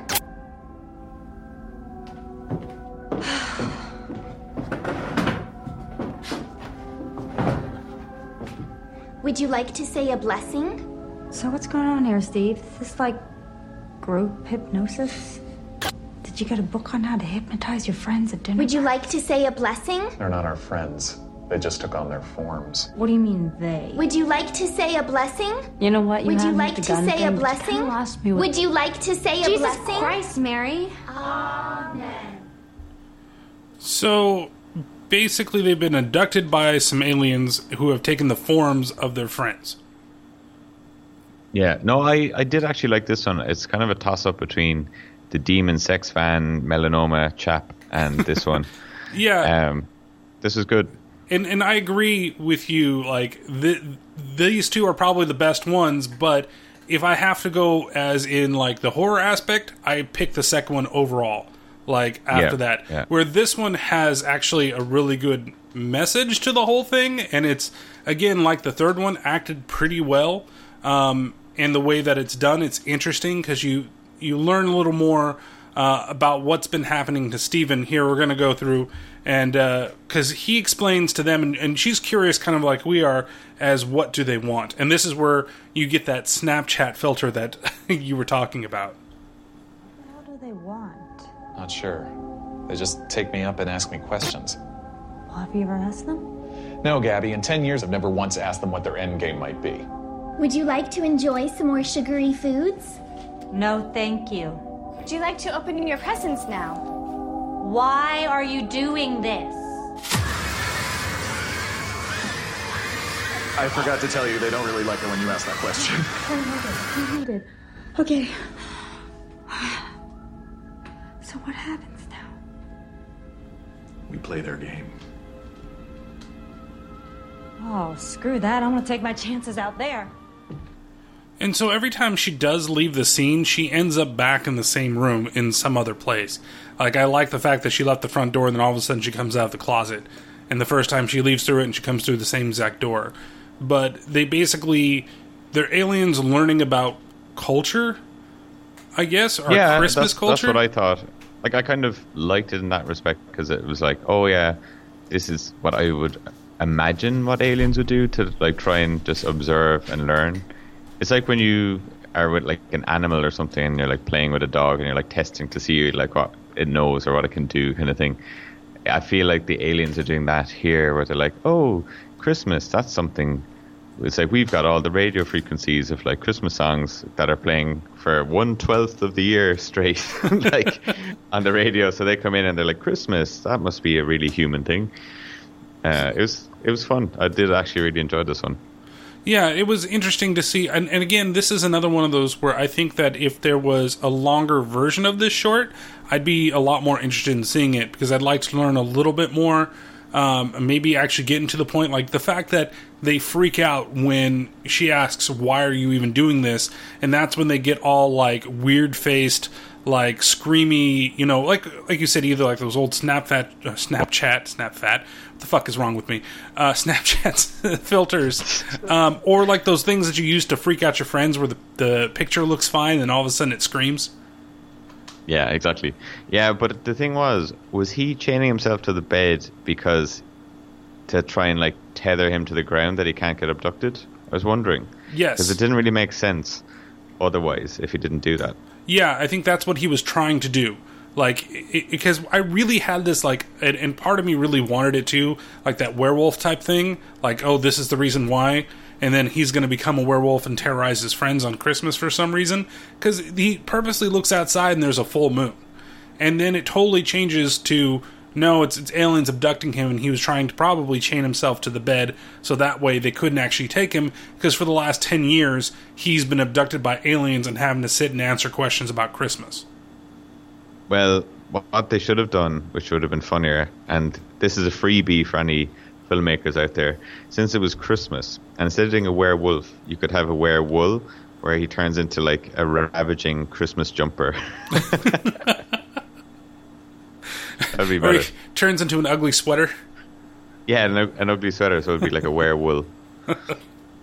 Well, so they basically force them to open up a couple of gifts, and she sees the gift that she gets from them in some like crappy Amazon box, and when she looks at it, she gets really upset, and they ask her why she's upset, and Steven kind of figures out why Christmas is so important to her.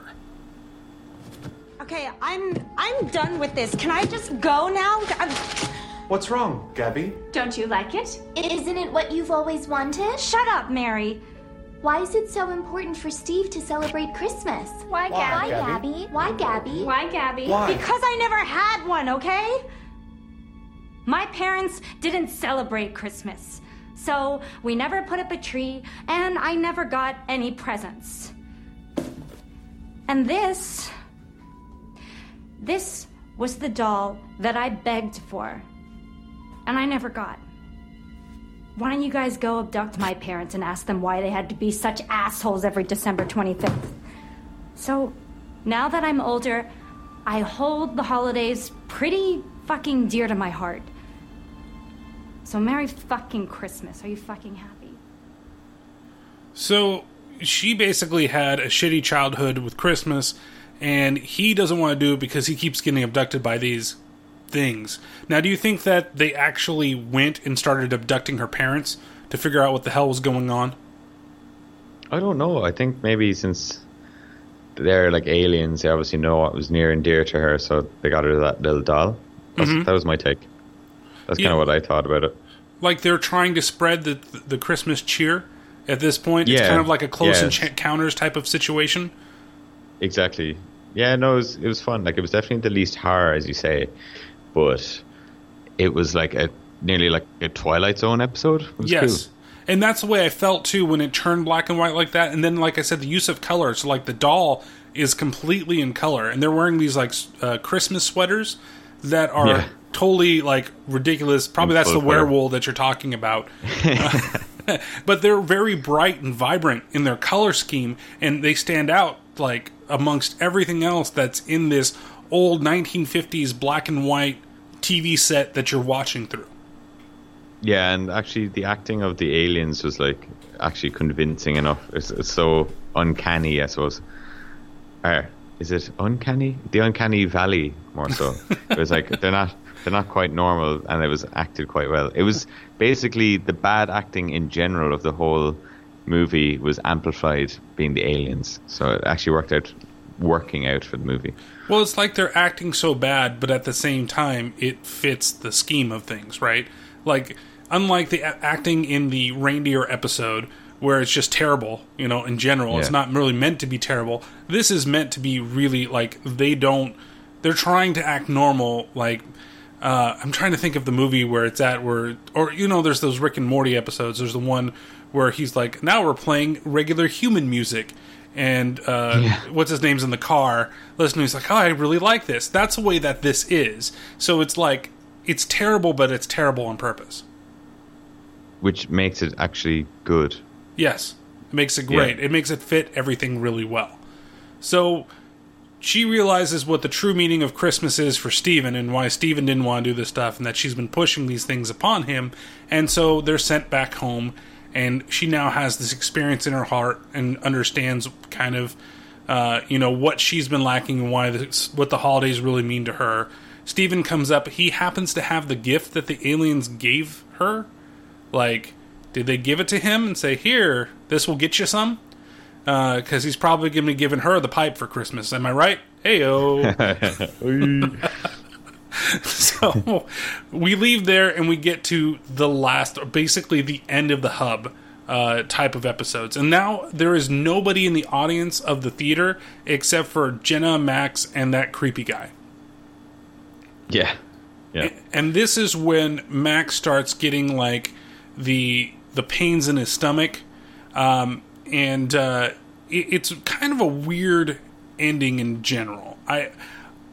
Over the course of everything, it's like, okay, well, maybe if something had happened to both of them, it would be one thing, but it's almost like we get a fake out to where they wanted to go with it, the way this was going to end. But I don't get it. I'm like, they all have stomach aches, and it's like, oh, I'm really hungry, and it's like, what? It was never even explained, and there was no, it was never telegraphed or whatever. It was just like, oh, everyone has stomach aches, and are they vampires or zombies or cannibals? I was like, what is going on? It didn't make any sense. It was something everybody had started leaving at some point, and then he's just like, so I'm going to play the whole thing, including the little ending music that ends the film, because it's odd. We start watching it, and then the play that they've been watching goes to the beginning of the film. She's literally watching when they meet up. Now it's all of a sudden a part of the whole production. And that's when Max, he leaves because he says, oh, I've got to, he's not feeling that well. He's got to go. And then you hear the people on the stage enact what he's doing while he's gone. And then when he comes back, they basically have another scene, and then he comes back and says the whole thing. And that's where you get the weird, Snapchat vampire face. Or whatever it is. So we'll play this, and then we'll come back and chat and give our ratings for the film. Hey, thanks for calling me. I noticed we're both orphans this holiday, so why not be orphans together? Anything beats being alone on Christmas Eve. That sounded awful. I'm so sorry. That's fine.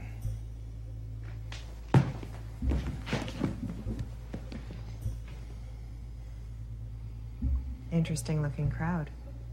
Yeah, I guess this is what the Christmas Eve theater crowd looks like.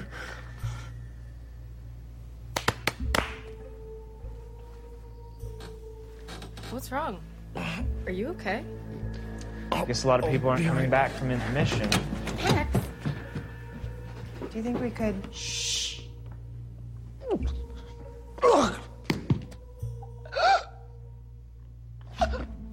Sorry. What's wrong? Are you okay? I'll be right back. I thought I could beat it. But it's too close now. It's too late. I'm sorry. I have to feed.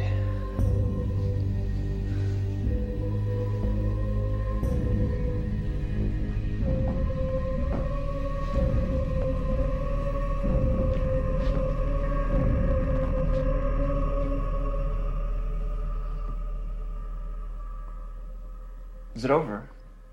I'm starving. How about you? Oh, is it over? I'm starving. How about you? Whoa. Hey. Are you okay?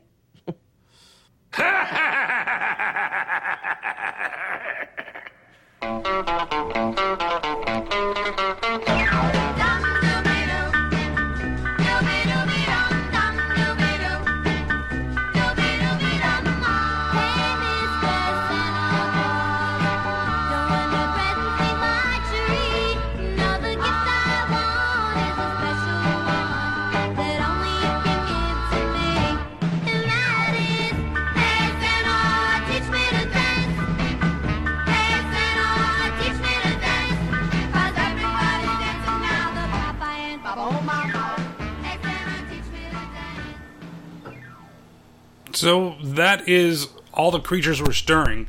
Yeah, it's one of those endings that it's kind of like we want it to be. I don't know. Like I feel like there was meant to be something more to it. Like maybe they wanted it to be like, oh, every year he brings people over there for everybody to feed on. And then it turned out that that's not exactly what it is. Is it all in her head? What exactly is going on? And we get that maniacal laugh from rando creepy guy from the beginning of the film. He was basically pointless because he was just creepy for creepy's sake with zero payoff. Exactly.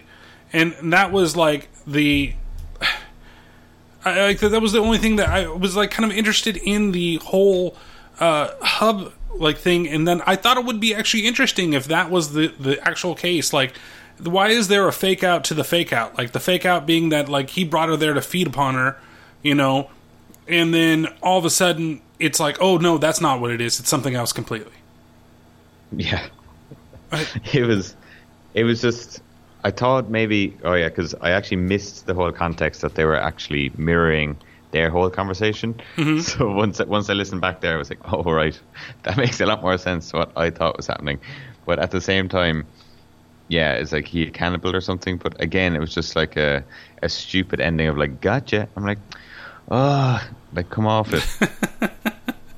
I just hate... gotcha. It was all in her head. I hate that crap. It's just like, oh, he's... You know, it's just like, oh, spooky, he's a cannibal, or, oh, spooky, he's going to kill her. I'm just like, yeah, but there was no way to tell the whole way along. Like, creepy old man could have just been creepy. And then just at the end, it's like, oh, I'm starving. It's just like, oh, guys, come on. Like, it's just so lazy, the writing. Not that I could make anything better. I'm just saying, as an observer and consumer of media, it's just like, come on, guys, you could have written that a little bit better. I get it that maybe she got freaked out because of everything that they'd been watching. Like the whole, you know, all the stories and the plays and everything got to her eventually where, you know, it was weird that they mimicked everything that she did, and that all of a sudden it's like, oh my god, we watch all these like horror type of stories, except for not all of them were horror type of stories.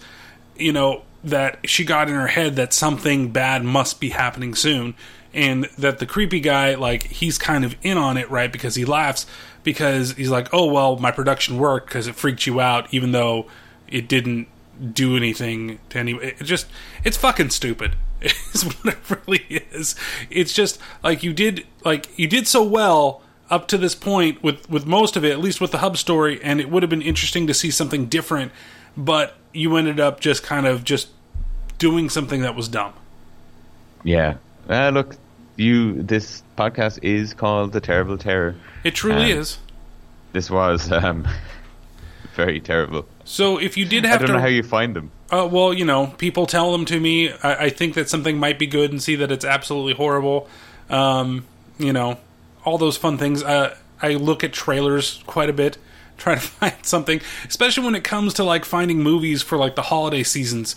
It's terrible. You've got to go really searching for something bad. Or something that's even related to it. The two that are the worst, I will say, is Thanksgiving and New Year's. Christmas horror movies are a dime a dozen. Yeah. And they're usually all terrible and about Santa. Yeah. So... Yeah. No, I was thinking... No, yeah, go on. No, go ahead. You were thinking.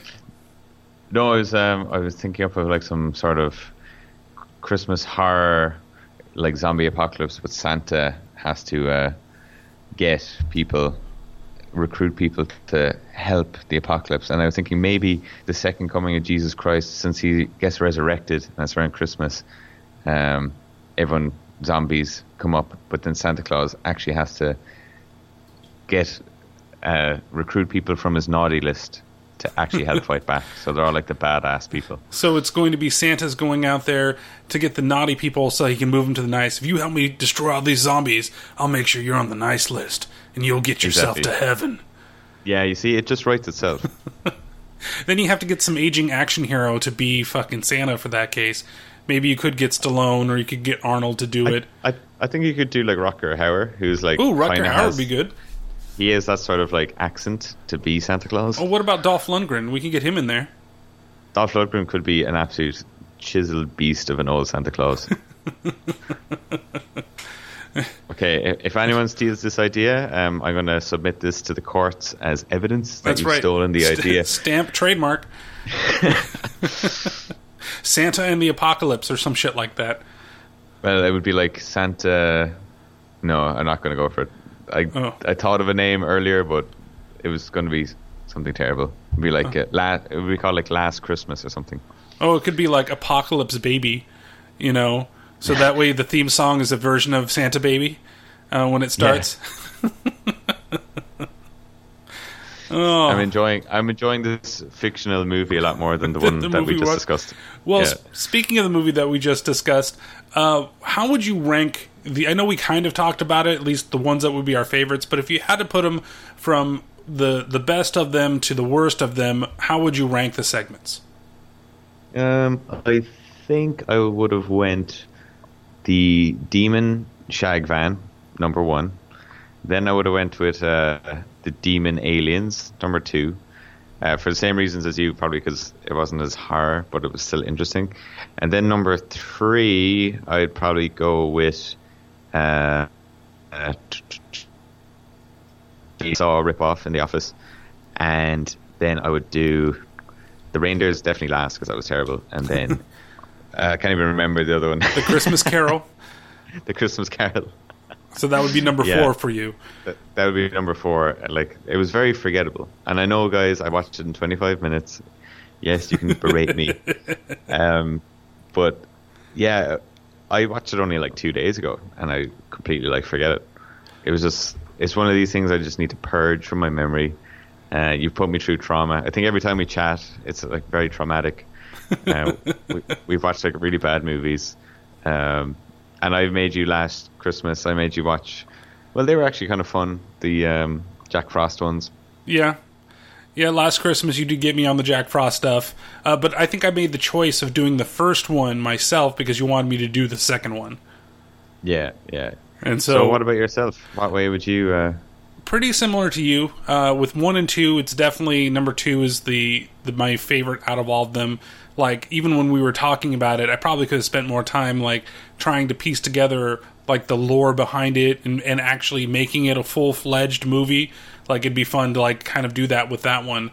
The third one, or the fifth one, I should say, would be number 2, just because, even though it's not necessarily horror, I think that the message is good. I think that the acting's pretty good in that one. And overall story is relatively, like, that one probably is the most contained of the stories. Like, I don't need any extra information, really. I can just watch that one as is. With the third one, that's the Christmas Carol. That would be my third one, because of the acting, and specifically with the guy that plays Chester/Chet. I think that he has really good comedic timing, and it's perfect for that episode. But it is your run-of-the-mill fucking Christmas Carol type of story.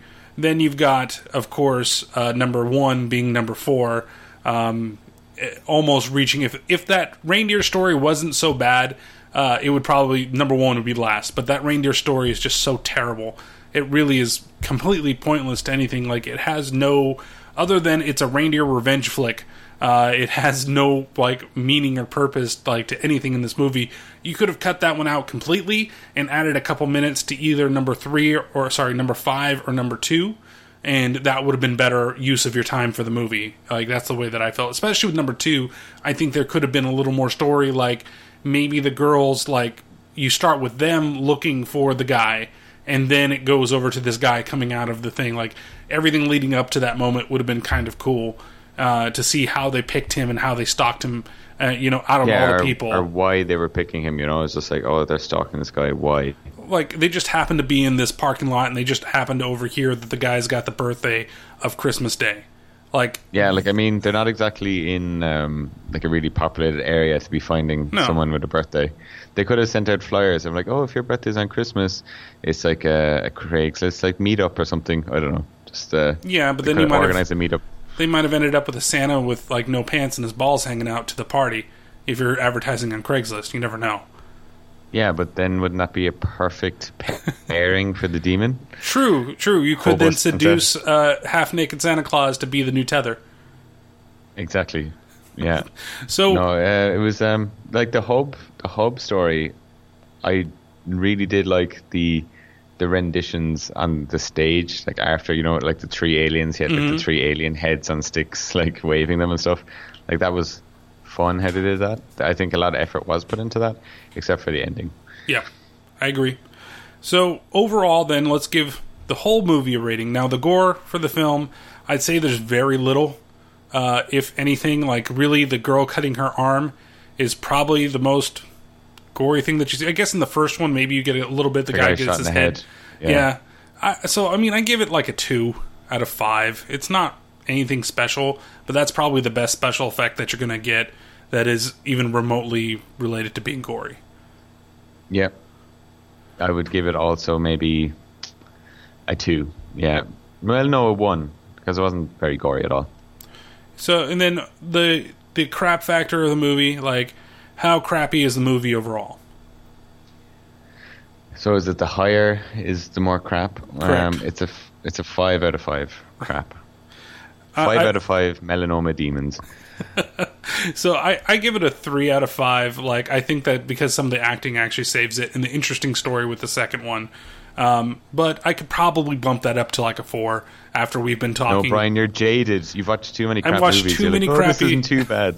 This isn't as crappy as I thought it was, but yeah, I'm probably a little bit jaded. That's why I need to take the break every once in a while and watch, like, random kids films or random sci-fi films. Like, get away from these guys. So then the fun factor of the film, like, how much fun did you have overall while watching the movie? Oh, wow. I watched this before I went to work on, like, Thursday, and... in 25 minutes, too. Yeah, so there wasn't much fun. It was more like a duty I had, because you told me weeks in advance to watch this, and I was like, oh, Jesus, I'm only going to get the time. Because I couldn't put my poor Maeve through watching that crap, so I had to find my own time to watch it. So, well, it also took us, I should say, it took us forever to actually find the movie for you. Yes. Because down under, it's not really readily available. No, it's not. Yeah, enough on that talk now, Brian. How you... What? It's available on Shudder right now here in the US. You don't have Shudder. No, we don't. Shudder isn't actually in Australia for some reason. Which is they don't bullshit. like to be spooked down here. And yeah, I mean, enjoyment-wise, in 25 minutes, yeah, I could squeeze that I got maybe a 2 out of 5. That's fair. I would give it a 3 out of 5 because the ones I really enjoyed. Like, it was, again, if you take out the first and fourth ones, I think that you could have a really good anthology movie with just 3 stories that were expanded upon.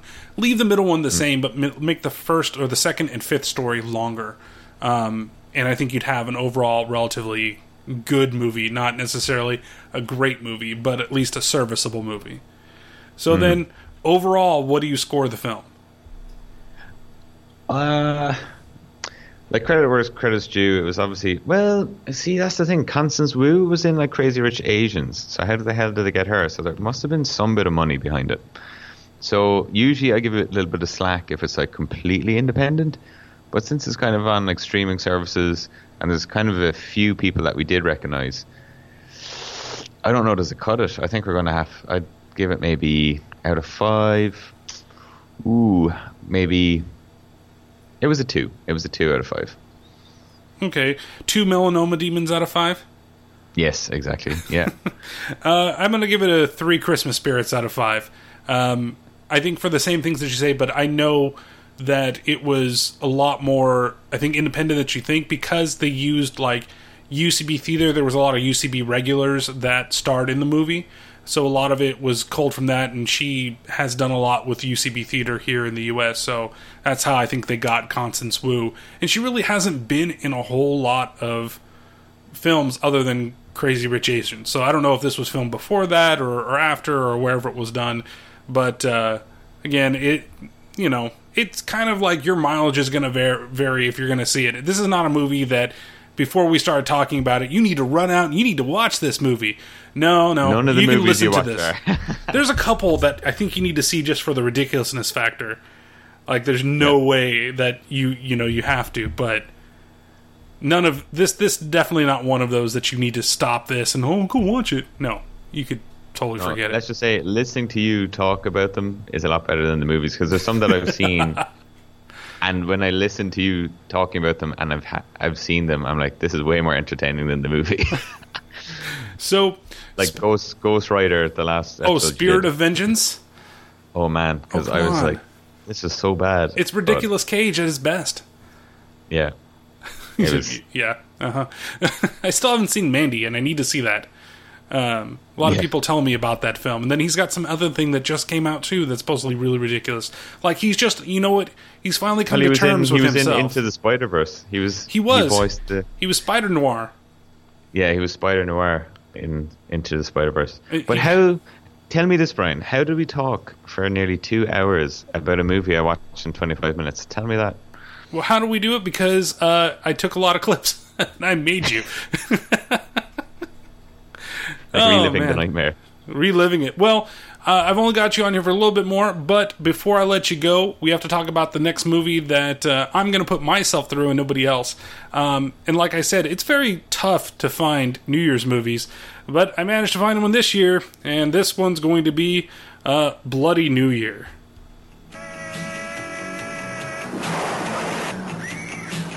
It started as a day out, a trip that held the promise of fun and pleasure. But for Rick and his friends, the fun ended early when they landed on Grand Island.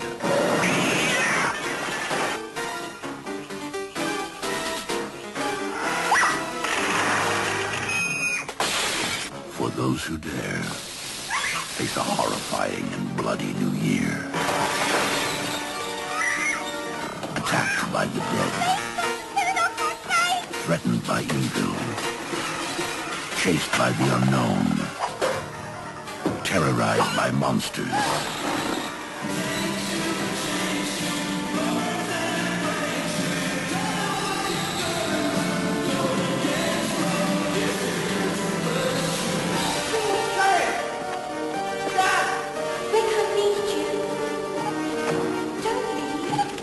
Escape the fate that awaits them when they become caught in the angry half-world.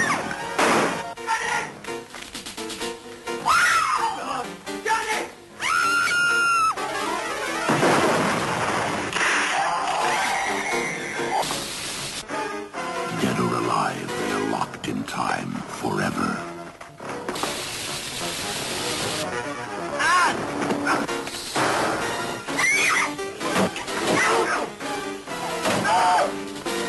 Trapped in the Hotel of Horror. They can check out anytime, but they can never leave.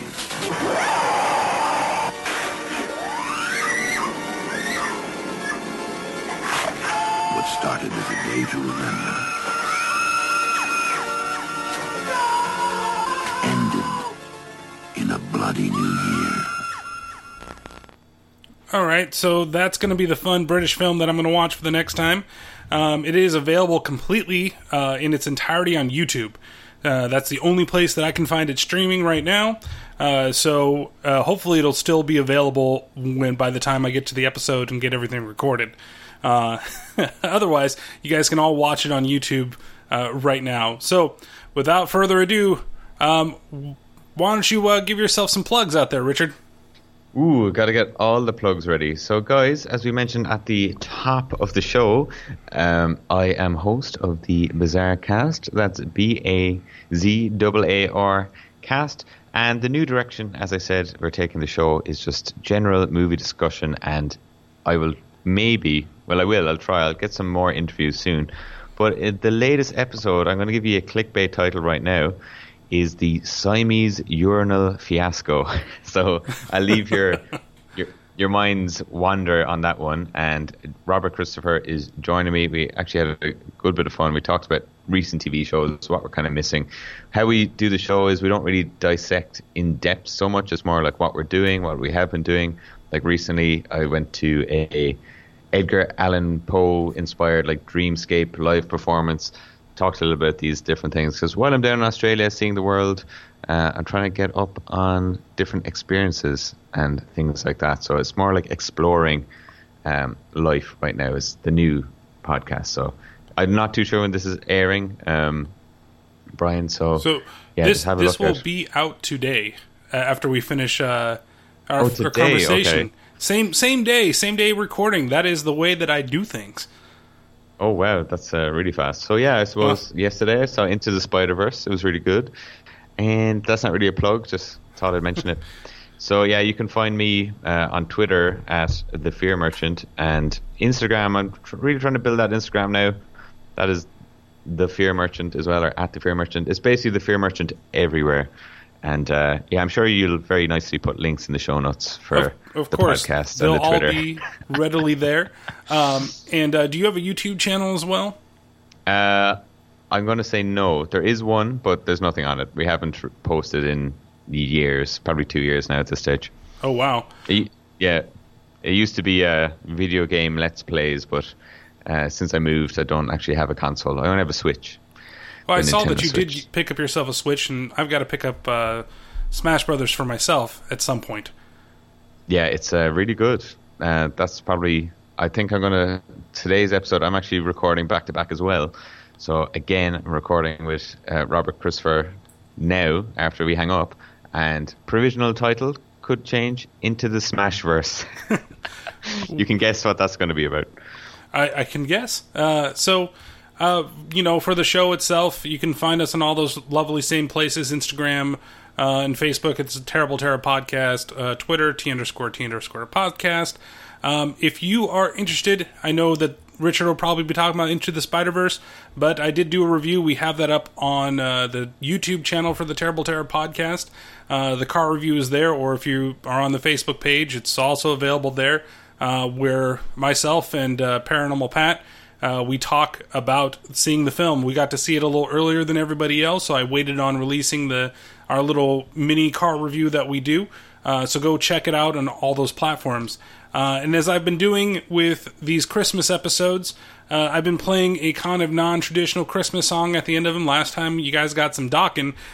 Today you're going to get some Clownvis, who is a clown that is an Elvis impersonator. And he has a song that says, "Don't be a bitch on Christmas, or else you're not going to get any stuff." So we'll see you next time. Well, before you throw that on, before I guys, start throwing on here, before my last say, he's got one last thing, thing, wish guys. Everyone a happy holidays, a Merry Christmas, a happy Hanukkah, whatever you're doing, whatever you celebrate. Hope everyone is safe this time of year. It's very icy out there. People, take care of yourselves. And Brian, it's been a pleasure chatting with you as always. I hope we get that Skeleton Cop release soon so we can go through that. I'll put you through a world of pain the next time. Well, so, you yes, are everyone, the star of Skeleton Cop. I wouldn't say the star. I feature in the Skeleton Cop. I'm going to keep calling you the star just so that when we do release it and we do the episode, I can say one of the stars of Skeleton Cop and get that big, Fear Merchant boost to the episodes of the podcast. Exactly. Yeah, I mean, I do have a small voice role. It's my debut into Filmland, so I'm waiting on that. I hope I made the final cut now. I'd be very disappointed otherwise. Otherwise, you put all this time and effort in promoting them, and then all of a sudden you're cut out of the film. You'd be like, likely to happen. Shoot, who was that actor? There was an actor, I know this is way off topic. I want to say it's Jimmy Pardo that got cut out of Dreamgirls. Like, he was in a big part of it, and then he gets cut out of it completely. And he always brings it up. Or what about All the Money in the World, where they just reshot Kevin Spacey? Yeah. Totally cut his ass out of the entire movie. Yeah. So with that, yes, I do want to wish everybody a very Merry Christmas as well. From both myself, the Yuletide Fear podcast, and the cheer merchant over here. We will see you next time.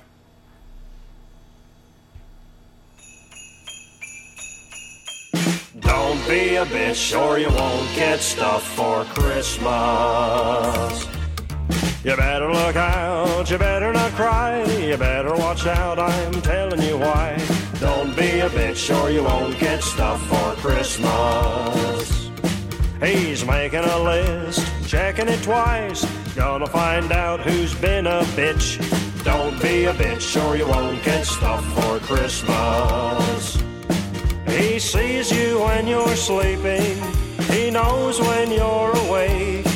He knows if you have been a bitch, so don't be a bitch. You better watch out, you better not cry, you better look out, I'm a-telling you why. Don't be a bitch or you won't get stuff for Christmas. Hey!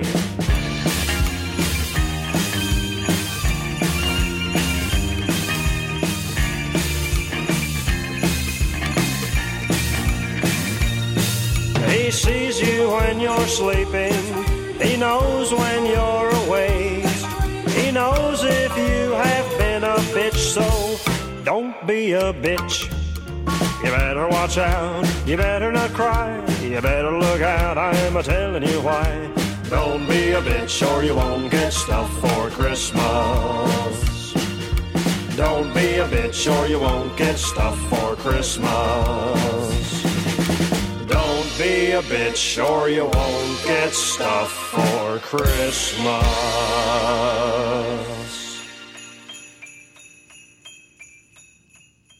Step into the world of power, loyalty, and luck. I'm gonna make him an offer he can't refuse. With family, cannolis, and spins mean everything. Now, you wanna get mixed up in the family business. Introducing The Godfather at ChumbaCasino.com. Test your luck in the shadowy world of The Godfather slot. Someday, I will call upon you to do a service for me. Play The Godfather, now at ChumbaCasino.com. Welcome to the family. VGW Group. No purchase necessary. Void where prohibited by law. See terms and conditions. 18+.